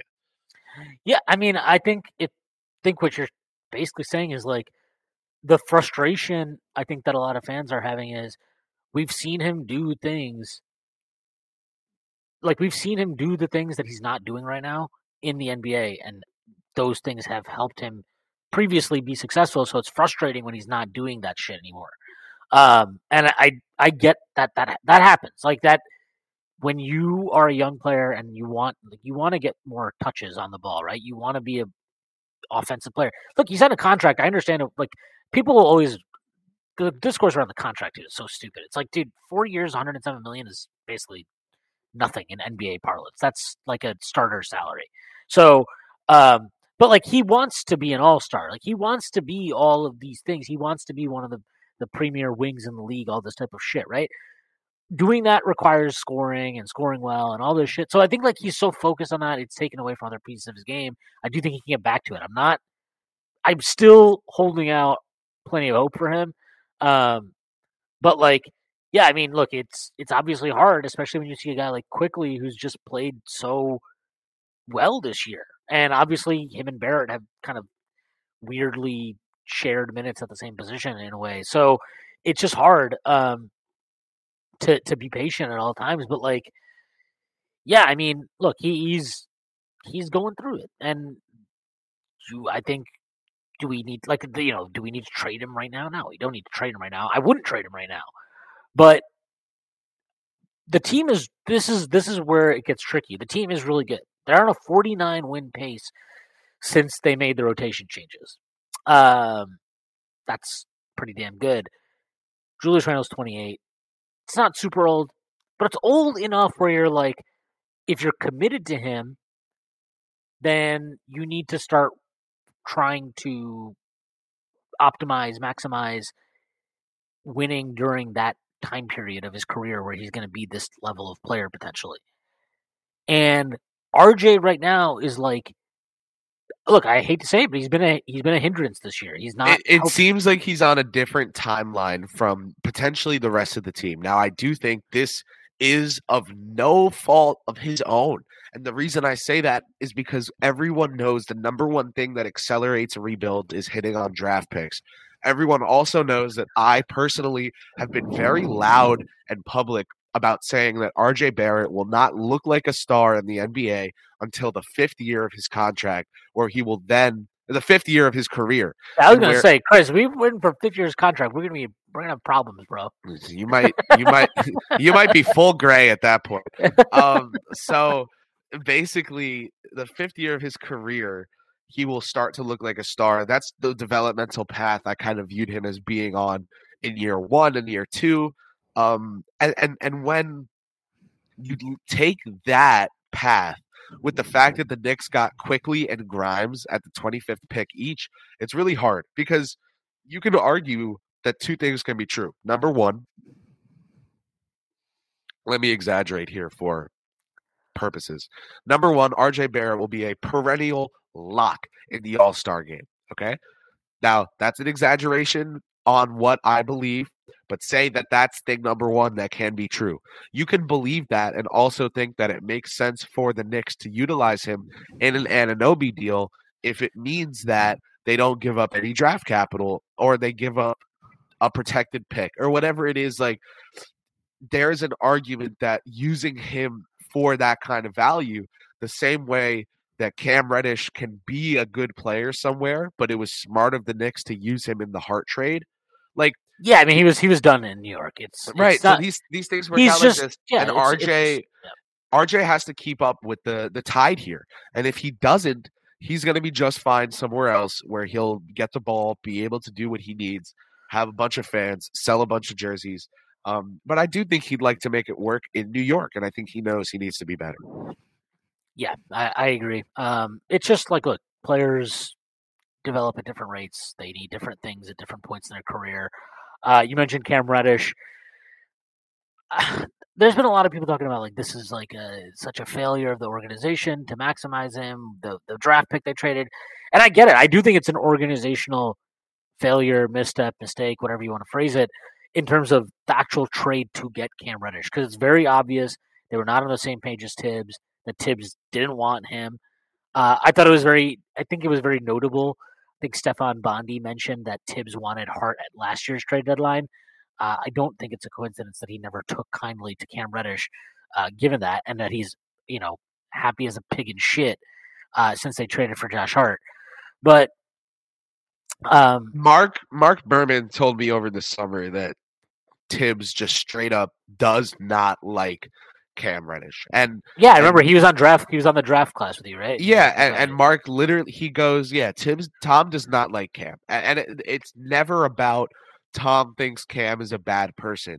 Tom doesn't wish Cam success elsewhere. Tom just wants Cam to be someone else's deal because he sees him as a deal. He sees him as a burden. He sees him as time that he needs to invest that he will not get return on because Tibbs is enamored with tangible production, and Reddish gave him that sporadically, not good enough. Fred Katz asked Tom Thibodeau who the Knicks would target with their roster spots. Now, that's an odd question to ask a head coach, but as you know, Tibbs is kind of the Knicks' shield for that stuff. So he fields all those questions. And so I think it's fine to ask that question to Thibodeau. And Fred asked Thibodeau that question, and he was like, good ones. I have a bias towards good players. Yeah. Whole room laughed. Everyone loved it. But, like, that's Tom. He's joking, but he's never really joking. Well, there's a kernel of truth to every joke, right? If you notice, that's a weird way to say that there's truth to every good joke. We're the kernel? Jeez, dude. So there's a kernel of truth to every joke. That's you said kernel? Yeah, what did you think I said? I heard kernel. No, I was like, I a don't know. kernel of truth. I was like, what are you, fermenting truth? What the fuck are we doing here? That's going to be Trump's new wine. We're going to ferment the truth. All right, so listen. Basically, you take a look at every joke that Tom makes, and they're all like, he's being dead serious. Like, hey, Jericho's in the dunk contest. You know, you think he's going to win it? He better win it. Like, yeah, no, right, that was funny. He's being honest. Tom will always either not answer you or tell the truth. He will never answer you with a bold-faced lie. And if he does do that, he's really obvious, and it's not so bold-faced. It's like, hey, I'm lying right now. It's like, it's kind of, if you're in the room, if you like talk to Tibbs, you can kind of tell like when he's like, this is the coach speak. You can also tell when he leans forward a bit, when his head turns, when he starts using his hands to speak more than just at the end of every sentence. He's kind of into your question, and he's kind of into nerding out with you about what you're asking about. But then he snaps back into reality, and he like will call you a nerd for asking the question or whatever. And it's like, you know, like he's funny. People like the environment in there. With him when he's sitting down at the podium fielding questions. Like Thibodeau is honest, and I just think that, you know, I said he doesn't do bold-faced lies. He does lie all the time. All 30 NBA coaches and all 30 NBA head coaches lie at the podium. Part of your job is to lie.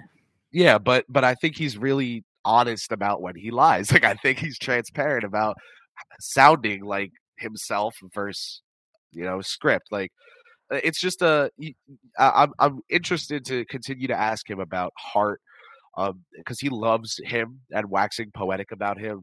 I asked him about Hart a couple months ago when he had a career high 19 rebounds at the Garden. And he was like, yeah, he's the best rebounding guard in the league probably. And Tom Thibodeau never does absolutes because they get people in trouble. He was asked yesterday if he thought the Knicks were the best offensive rebounding team in the league, now that they have Josh Hart. He was like, he was like, he thought about it and he goes, we're certainly in the threshold. like he goes, he was, you know, like he'll never do an absolute. He'll never say they're the best or anything. And this guy played for another team. And Tom was like, this is the best rebounding guard in the NBA. So it's no surprise that the Knicks trade for him because Leon Rose is the president. But it's also no surprise that the Knicks trade for him because Tom Thibodeau is the coach. They love each other. Hart has spoken on a podcast, I believe, The Old Man and the Three with Kyle Lowry. He was on Red X Pod with Lowry about how much he likes Thibodeau. But that's who Hart is. Hart is a millennial. He is a, you know, like him and Brunson, like they go get their Dunkin' together or whatever. Like they're like buddies, you know, like they were college kids. They that's the context of their relationship. But Hart is that guy. Brunson is that guy. These guys are very much like basketball frat bros in that way. Like you hear Brunson talk, I'm from New Jersey. He sounds like a Jersey hoop bro. Like that's like, they are very chill. They're very laid back. Like they're not crazy out. When I say frat, I don't mean party. I mean like they just kind of hang together. Like they're not out partying. They, you know, like they're very calm, very collected guys. But on the court, they love being pushed and they love the fire. And that's what Thibodeau can bring. So Hart really loves that. Yeah, he does bring that competitive fire. I do think that that's a big bonus to getting him. And you're right, like Tibbs is, for better or worse, he wants to, like the Reddish thing was always a struggle for him, probably because he's like, no, I want to win ball games, and you're telling me to develop this kid who's not going to help me win ball games right now to potentially help me win ball games 2 years from now, right? Like, well, I don't have that time to invest in him. And quite frankly, if I do invest in him to that degree, like it takes away opportunities for other guys who I think are better right now. So like every team, this is not just the Knicks, this is every team, every fucking team. There will always be guys that slip through the cracks because you just can't optimize, maximize, develop everybody. It's not possible. It really isn't. And the Knicks fuck up was probably adding a development project like Cam into the mix when their priorities were not necessarily aligned with what Cam probably needs to potentially become the player he can be. They weren't trying to just have a development year, right? They want to win ball games. So you can develop players while you're trying to win ball games, but those players need to be serviceable in that endeavor. And Cam, for long parts of his tenure in New York, wasn't. That's not to say he never provided value. He did, obviously, to start this year. We all saw it when he started for a while. He did things that were really good. I mean, his scoring, his slashing, he had the most efficient kind of stretch of his career in New York. So I don't think the Knicks necessarily struggled to use him. I also don't think Cam wanted the role they were willing to give him. That's part of the problem. And that's on the organization as much as it is on Cam, because when you trade for a guy, you have to know what he's expecting, what he wants, right? And that's why I think the Josh Hart move is so interesting, because that feels like a move where you're seeing an organization that's way more aligned, and the front office wants him for XYZ reasons. Tibbs is on board with having him. Obviously, he's got connections with players in the team in the form of Brunson and Randall. It makes sense, right? It makes sense. The Reddish one was not that, and it worked out the way it did. And where I ended up on it was just that, hey, look, whatever I think about him, is he good? Is he bad? Is he worthwhile investing in? Whatever the fuck it is. If he was not happy with the role that was on offer, which was effectively being the backup wing off the bench, and I don't think he was happy about it. If he's not willing to play that role, then it's okay to just move on. And the mistake was already made, right? You already made the mistake when you traded for him without really having a good plan for it. The dumb thing to do would be we have to justify this mistake, right? Bite the bullet, move on, and give Cam another shot somewhere else. And you know what? Good for Cam. He's got a shot now in Portland. Hopefully he does well there. I don't really have any animosity towards him, because, look, he didn't say or do anything in his time in New York that requires any animosity. He shut the fuck up when he was sitting on the bench. He never said anything. And now he's gone. And it's a weird thing how it all played out. I think the front office deserves blame. I think Tibbs deserves blame. I think Cam himself probably deserves some blame. We'll probably get the full story at some point. But yeah, I mean, look, he's in Portland now. Hopefully he does well. I don't really care. Doesn't bother me. I'm happy we got Josh Hart, and I'm happy that this team is doing well. And for the people that are like, oh my God, this just shows that the Knicks can't develop young talent. They don't play young players. They don't give these guys opportunities. Just say you're not watching the Knicks this year. That's just what it is. If you believe that, you're just not watching the Knicks this year. And related to Cam Reddish, and actually related to RJ Barrett, is I see people are like, we should bench Quentin Grimes right now. He should move to the bench because he's struggling. And I'm like, I don't want to move to the bench. This is where you develop. This is part of it. He's struggling right now. Good. Let him figure it out. Let him fucking find out. He's got to get over it. I think this is good development for him. And you know what? I didn't think yesterday he had a very good defensive game, but most of the time, even when he's struggling offensively, that's a guy that's not going to hurt you, because he can defend at a high level. We've seen him do a great job on multiple scores this year. I mean, Donovan Mitchell probably has nightmares of this guy at this point. And this is part of it. This is all part of the development of players. And different players need different things, right? I think Cam, personally, this is just me, I actually think the role that the Knicks were giving him is exactly what he needs. That doesn't mean that should always be his role, but I think for right now, less was more for him. Do less. Focus on these 3 to 5 things we want from you consistently every night. And then from there, then you can start adding your tween hezzy Paul George wannabe bullshit. That's fine. But you got to establish yourself at a level right now. And we see this so quickly, right? Not to cut you off, but that's the issue with Obi for the team. So if you ask me, Thibodeau, the coaching staff, they think that when it comes to the little things, I'm not trying to put words in anyone's mouth. I think they see Toppin as a bit of an anti-Hart, in that he's not good for the margin plays or the offensive boards or the steals or the hustle. They want him to be. They want him to be a glue guy, and they want him to be Jay Crowder. Yeah, that's not what he is. It's just a misuse of him. That to me is different from the Reddish thing because, like, that is a failure of the coaching staff entirely. I don't care. Like you can tell me the front office shouldn't have picked him and whatever. Look, let's be real. The front office did not anticipate Julius Randle morphing into whatever the fuck he's become, all-star, all-NBA, whatever. They picked a guy they like his talent. He's an offensive. He could potentially be an offensive hub type thing, whatever.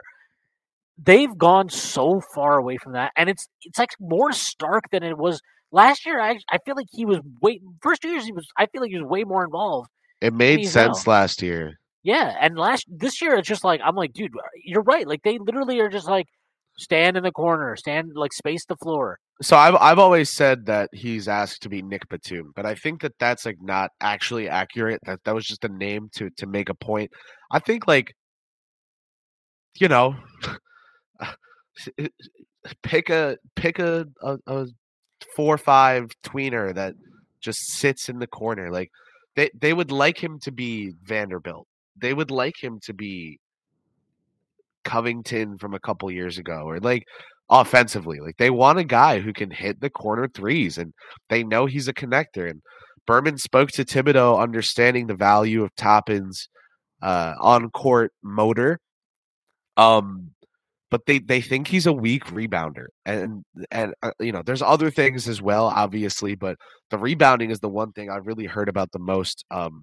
You know, from people involved in regards to like, what is it that he doesn't do that would result in more minutes if he were better at it? And it's the defense and the rebounding goes off a cliff when he's on the floor and Randall isn't. The rebounding is just also not accurate. The team basically has rebounded at roughly the same clip, slightly worse, the last 2 years that he's been on the floor. Sorry, go ahead. That's the view. That's the explanation. He's a weak rebounder. Yeah, I mean, and honestly, look, like, I don't care what anybody says. It's very obvious to me that everything that Berman says is literally whispered in his ear by Tibbs. I thought it was a fucking joke what he tweeted out after the trade deadline about Wes. You know, the only reason he's here is because Wes wants him here. Not because it's not necessarily true, but like, why are you as a coach allowing this information to come out there? Why would you say that? Like, and you know, like, I don't have a problem with Tibbs benching Cam Reddish at all. I have a problem with, he was asked about Reddish, I think, before the Philly game, and he said something like, "Oh, well, you know, Cam just wasn't consistent here, and that's why it didn't work out." And it's like, he's not wrong, but why are you saying that, dude? What is the upside of that? What is the point of fucking saying anything that can be interpreted as a criticism of a player once they're out the door? Just fucking, you can just say, hey, you know, Cam's a really good guy, good player. You know, it's just kind of a tough situation here. You don't need to even answer the question, right? You can just say bullshit and get away with it. The OB stuff, look, last year he called the guy backup, you know, the backup quarterback comes in and you see why he's the backup. And like, he's done this shit repeatedly with him. And I just find it disgraceful, to be honest. I think it's wrong. And it's not like, this is not me saying, oh, it's wrong that Randall is playing over him, because right now, last year, I think that was actually ridiculous. This year, no question, Julius is playing great. He's playing great. So, of course, that's going to impact Obi's minutes, you know? That's fine. But, like, there's just been no attempt to even see what he can do in a different role, in a different capacity, in different lineups. Even when he's playing well, he doesn't get minutes. Like, it's a joke. And honestly, it's the most disgraceful thing Tibbs has done in his time here. Maybe the only other thing that's comparable was having to witness Elfrid Payton start an entire fucking year at point guard, right? Or Alec Burks starting over quickly at the end of last year. Tibbs just decides what players are and what they're capable of, and oftentimes puts them in boxes and doesn't want to see what they can do if you break the box a little bit. You know, and quickly was look, quite honestly, I think Tibbs has always liked Quickly, but I don't think he appreciated how good Quickly was until now. Like, I don't think he viewed quickly as the type of defensive player he's become. I don't think he viewed quickly as a guy that could score the way he's scoring now, not just from three, but like inside the arc. I mean, he's at like 51.5 from two this year, which is a crazy jump. But like now that he's done it, it's like, oh, okay, yeah, now I love him again, and now I can use him in all these different ways. But like, he wasn't a point guard to him, right? He wasn't any. He was just a nice combo guard off the bench for him, and so like with these young guys, like if he sees you a certain way, it's very hard to break that. Like he sees Grimes as a starting 3-and-D player, right? What do you think it would take for Grimes to actually get opportunities to create on the ball? I'm not saying he needs them right now. I do think he could probably do a bit more than he does, but like it's the type of thing where it's like it's going to take some real significant progression from Grimes in his skill set for him to ever even get that opportunity. And it took Quick, like 2.5 years to kind of establish himself as, to me, like a key part of this team that's seen as more than just like a nice bench player, you know? And you know, I know there will be people that defend Tibbs and think that's wrong, and I'm putting words in his mouth and assigning all. I don't really care. I think his actions speak volumes. And to bring it back to Toppin, like, yeah, man, like, I agree. Toppin's not going to be some hustle player who's going to win a bunch of 50-50 balls and dive on the floor all over the place. And he's not, but, like, that's not what he is. You have to, players, you're, as a coach, what you're given, the players you have to make the most of that opportunity. And I think with Reddish, I'm a little bit more sympathetic to, like, why he was unwilling to give him those opportunities and why he's not willing. You know, I get that. And I'm actually kind of like, I don't want to say I'm tip side there, but like, I'm at least, I'll never really rip him for that. I think it's whatever. The Obi thing though is just so fucking disgraceful to me. And, you know, when he did this fucking entire, Berman did this entire summer tour of like the Knicks pods, right? And he's like, oh yeah, Tibbs loves Obi now. He's one of his guys now, blah, blah, blah, blah, blah. And it's like, man, I don't know how you could be even more full of shit than you already were, but somehow he pulled it off. Like, look, again, actions speak louder than words. Even when Obi's shooting well, playing well, it doesn't matter. It doesn't give an extended run. So it is what it is at this point. I'm happy we kept him through the deadline because I just think we can't be losing rotation pieces given the, you know, how threadbare the bench has been at times this year. But like, I think he'll be moved this summer because there's just no opportunity for him under this head coach. And if they're going to keep this head coach, then what the fuck? Then you have to move him. So it is what it is. I think Obi will go somewhere. Like, if you don't let him get to a team that runs, I'll tell you that.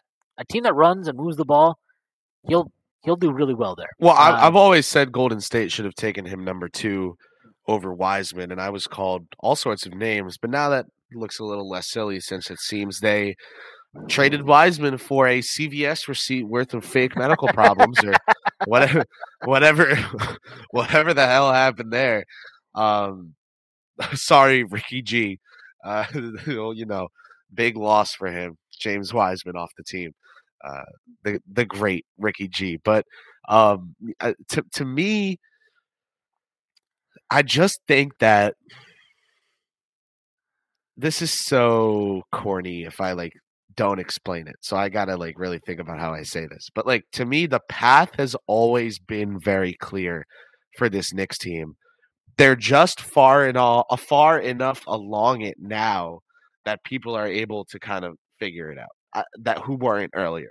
I think you have smart people like Jeremy Cohen who literally predict or like will accidentally dream of the Knicks making a trade and then it happens in real life. That like, that's not a coincidence.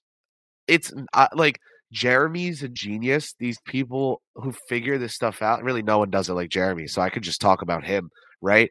Jeremy's a genius, but Jeremy's a genius. Let's calm down. Jeremy's okay. He's all right. Jeremy's a genius because he is willing to take what is available and find out the most about it and make it make fucking sense, right? Like, Jeremy isn't, when he looks at 2023 free agents and is like, who will the Knicks target? Like, that's not he's not curing some terminal disease. Like, you don't need 8 years of certification for that. I think you do need 10 years of CBA training to become as good with it as Jeremy is. But what I'm saying is, there's like, Jeremy didn't get a secret key to find out from Leon Rose himself behind the scenes what the plan was. He's just really smart, and he sits the hell down and he figures it the hell out. Like, this plan has been able to be figured out by some very smart Brock Aller like person who can crack the code.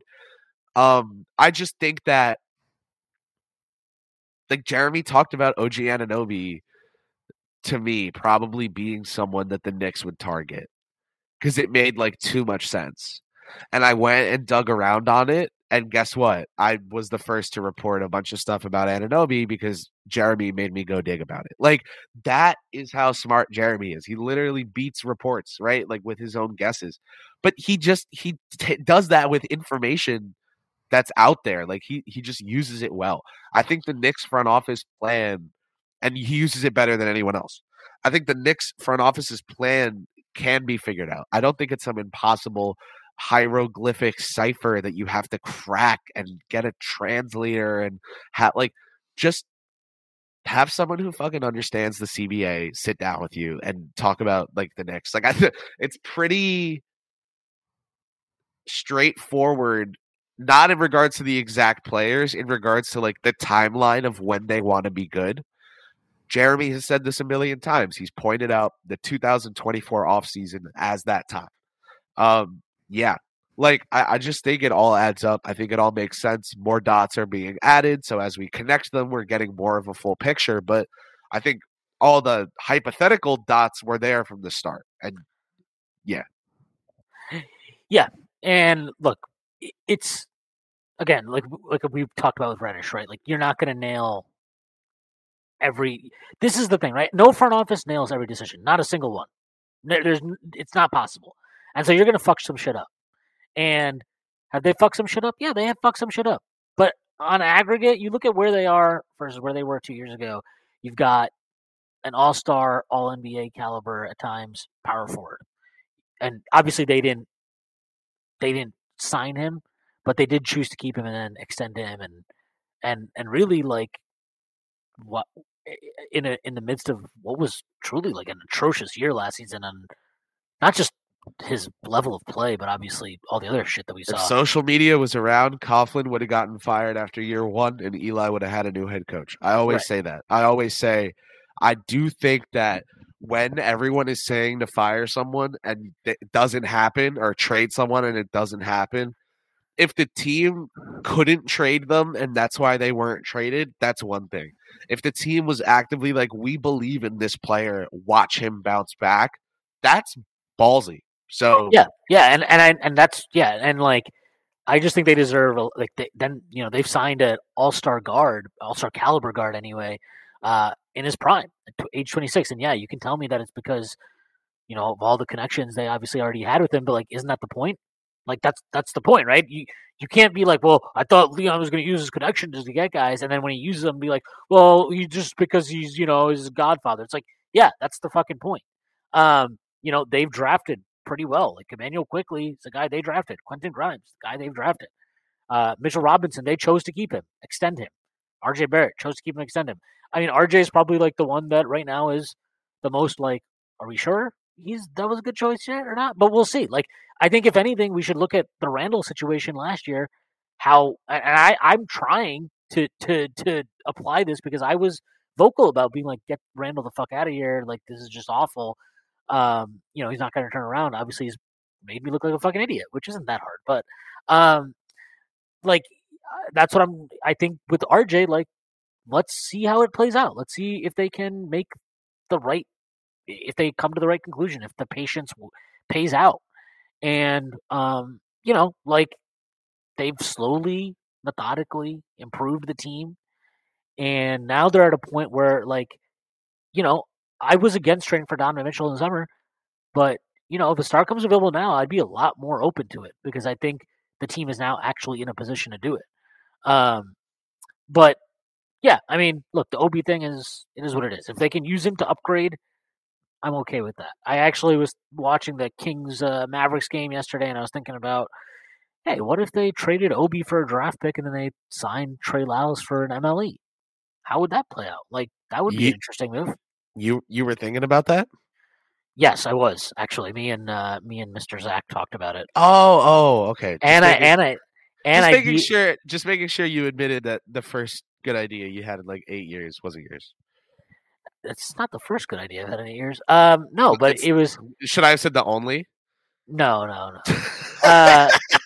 But like, I mean, is that something that you would do? I don't know. I mean, it's at least a thought. It's very much in the strain of Deuce McBride is not playing anymore, and everyone's okay with it. That's what I think you need to look at. Is the Knick fans are okay. A lot of media, we look at the Knick fans as we really try to get a pulse, right? Like, I come on to Strickland. I follow you guys. I follow Knick fan content creators from all different kind of self-created networks and private, like, I just want to know what people are thinking so I can best tweet and cover the team. I can say truthfully, the fans have been frustrated with this player recently. He really needed this 25-point performance. And I think keeping the pulse is good. For me, it's like with this fan base, I don't see outrage that McBride's out of the rotation seemingly for Josh Hart. And you know what else I didn't see? Outrage that Quentin Grimes didn't close last night because Josh Hart did. And so I think there's a fine line, and I think two things can be true. One, there is a tightrope to tiptoe in regards to how much do you play Hart / how many minutes do you take away from Grimes / quickly or RJ / Barrett / who do you close with 2 out of the 4 / all that. But these are champagne problems, right? Like these are good problems. That can be true. The other thing that can be true is I do think this team knows how to toe that line. I think they're going to this is the situation where I'm like, Tibbs wants to win. He's going to do what's best for the team. Because we've seen him bench Barrett in crunch time for quickly. If I told you last year. No, I wouldn't have believed it. You would even you would yesterday have asked me for the ayahuasca that I like. I thought yesterday he made a big call taking quickly out and bringing Barrett in and leaving Barrett in and closing with Hart and Barrett. Like I thought. So do you see how it goes either way? It goes either way, and that's why I asked Thibodeau about it when he first left quickly in for Barrett. Something told me that was a trend that was forming, because when Tom Thibodeau does something, he's usually comfortable doing it again.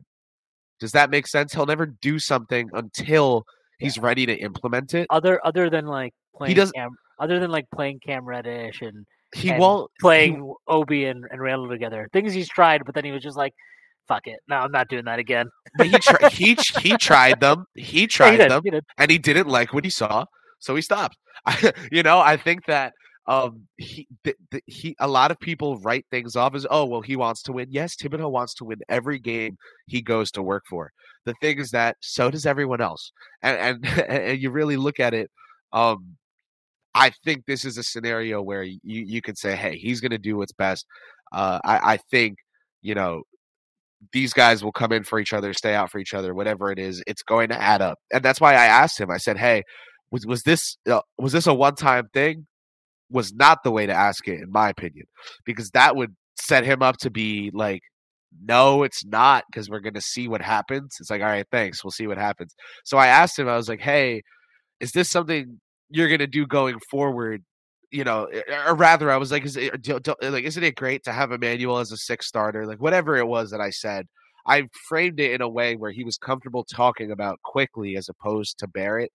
Because it's awkward to talk about Barrett when he's benched like that. So, yeah, I mean, it's a big call. He's a 3rd overall pick. He got extended this summer. It's a big call. It's not like like benching. Like, you can just put quickly on the bench, and it's not like a big talking point. Thibodeau also just like has the freedom to make these decisions. Like, he's allowed to do this stuff. Yeah, and that's how it should be. Like, you should want your coach to coach. He should be empowered to make whatever decisions he thinks are appropriate. When he's making stupid decisions, you should be able to tell him. And it seems like that's where they've landed, at least this year. So, Yeah, I mean, look, like again, the Obi thing is we'll sit here forever and people will be like, "Well, it was the 8th overall pick. They fucked it up." At some point, like, look, like the Warriors, right? They're gonna get killed for this fucking Wiseman thing forever. Like they took Wiseman second, they traded him for Gary Payton the second, who is apparently injured forever. Like who knows, right? But at some point, you can't keep. This is why I commend them for what they did with Reddish, where it's like you can't keep trying to justify a past decision at a certain point. You have to just accept the reality and move on. And then, like the reality of the situation is, Julius Randle's playing at a level where your backup four is just going to be a limited minutes player. And even if I think Tibbs is doing a disservice to Obi, and that I think and that he could easily get him to 20 minutes a game if he really would be a little bit more flexible. The reality is that's a backup role. It's a backup spot. You can't you can find a good quality backup on the market. And to Obi and for Obi, like Danny Green to the Cavs. Oh, breaking. That's a good pickup, actually. That back home where it all started for him. But I wouldn't know. I had no idea he ever played. I thought if you asked me, I would have been like, yeah, he was always with the Spurs. Yeah, no, he that's when I started watching. It was like 2012. Yeah, he was dancing on the bench with LeBron back in the day. But like, wow, respect. Yeah, but like, yeah, the Obi thing is just frustrating because he, obviously, I think we both agree he hasn't gotten a fair shake from Tibbs, but like, that's the reality. If you're the front office and Tibbs is your guy, like, that's not going to change. So move the fuck on. Like, it is what it is. And like, I was fine with them not trading him at the deadline because I didn't think they could use him in a trade that would return a 4. Like, they wouldn't get the value in terms of picks or in terms of a player that could fill that void in the rotation. But like in the offseason, it's a lot more feasible. And if that's the way they go, yeah, I mean, I won't like it, but it's probably the right decision at this point, right? So, all right, look, I think we've gone for 2 hours here. It's a pretty good place to end it. Before we get out of here, I guess, real quick, what do you think? The Knicks finish as a top 6 seed or no? Yes, they will. Coming into the season, I viewed them as a team that was a lock to land a play-in seeding. That means the 7th or 8th seed, because if you're a lock to get in there, you're probably not going to be the 9th or 10th, right? So I said they'd be close to a playoff team, but just outside of one, due to the fact that teams like Cleveland got better over the offseason. What I did not see coming was Brooklyn getting worse. And so when you see that team switch up a little bit, I think the Heat can jump them in the standings. I think we can get that spot underneath.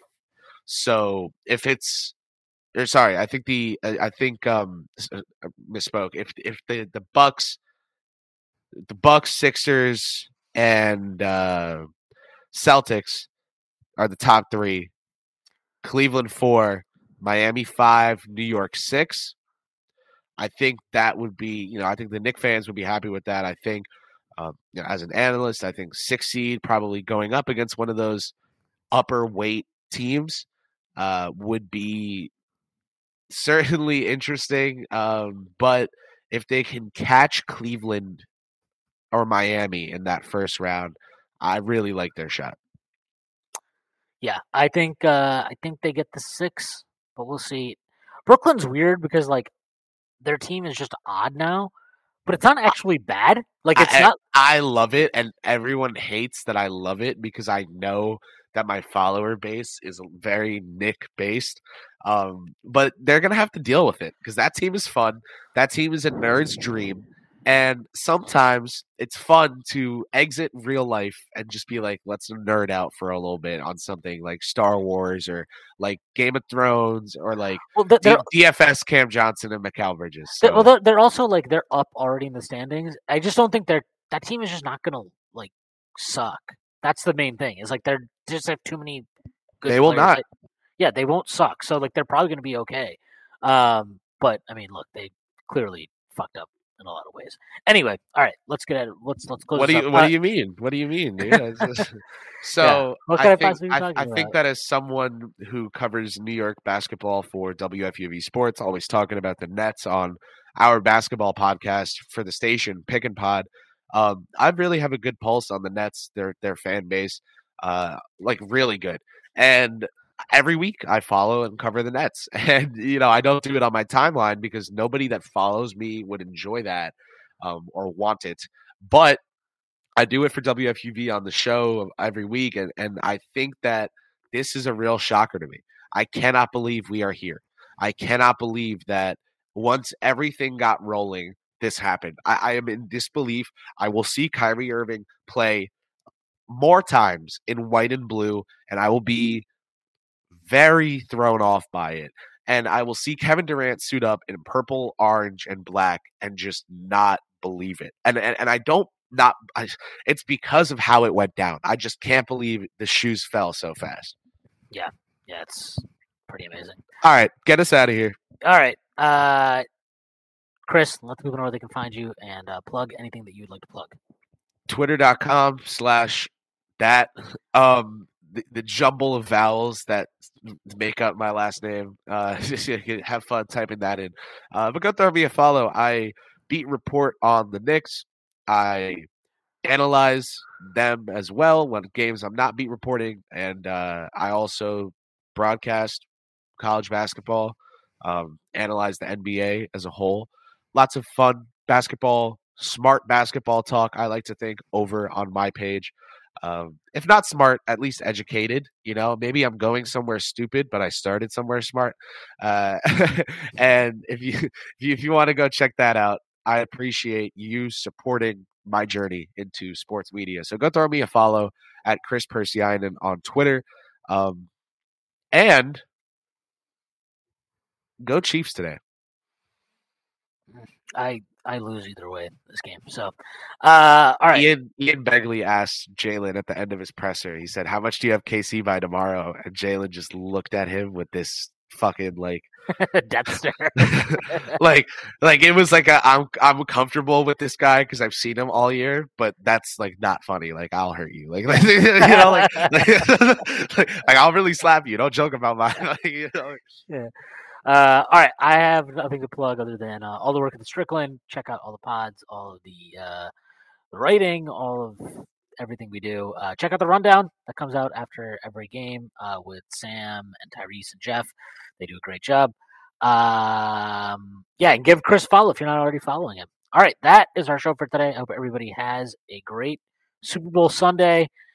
You will be listening to this after the Super Bowl. But if you bet on it, hopefully, good luck. All right, that's our pod for today. Hope everybody has a great night, and I will see you on Friday.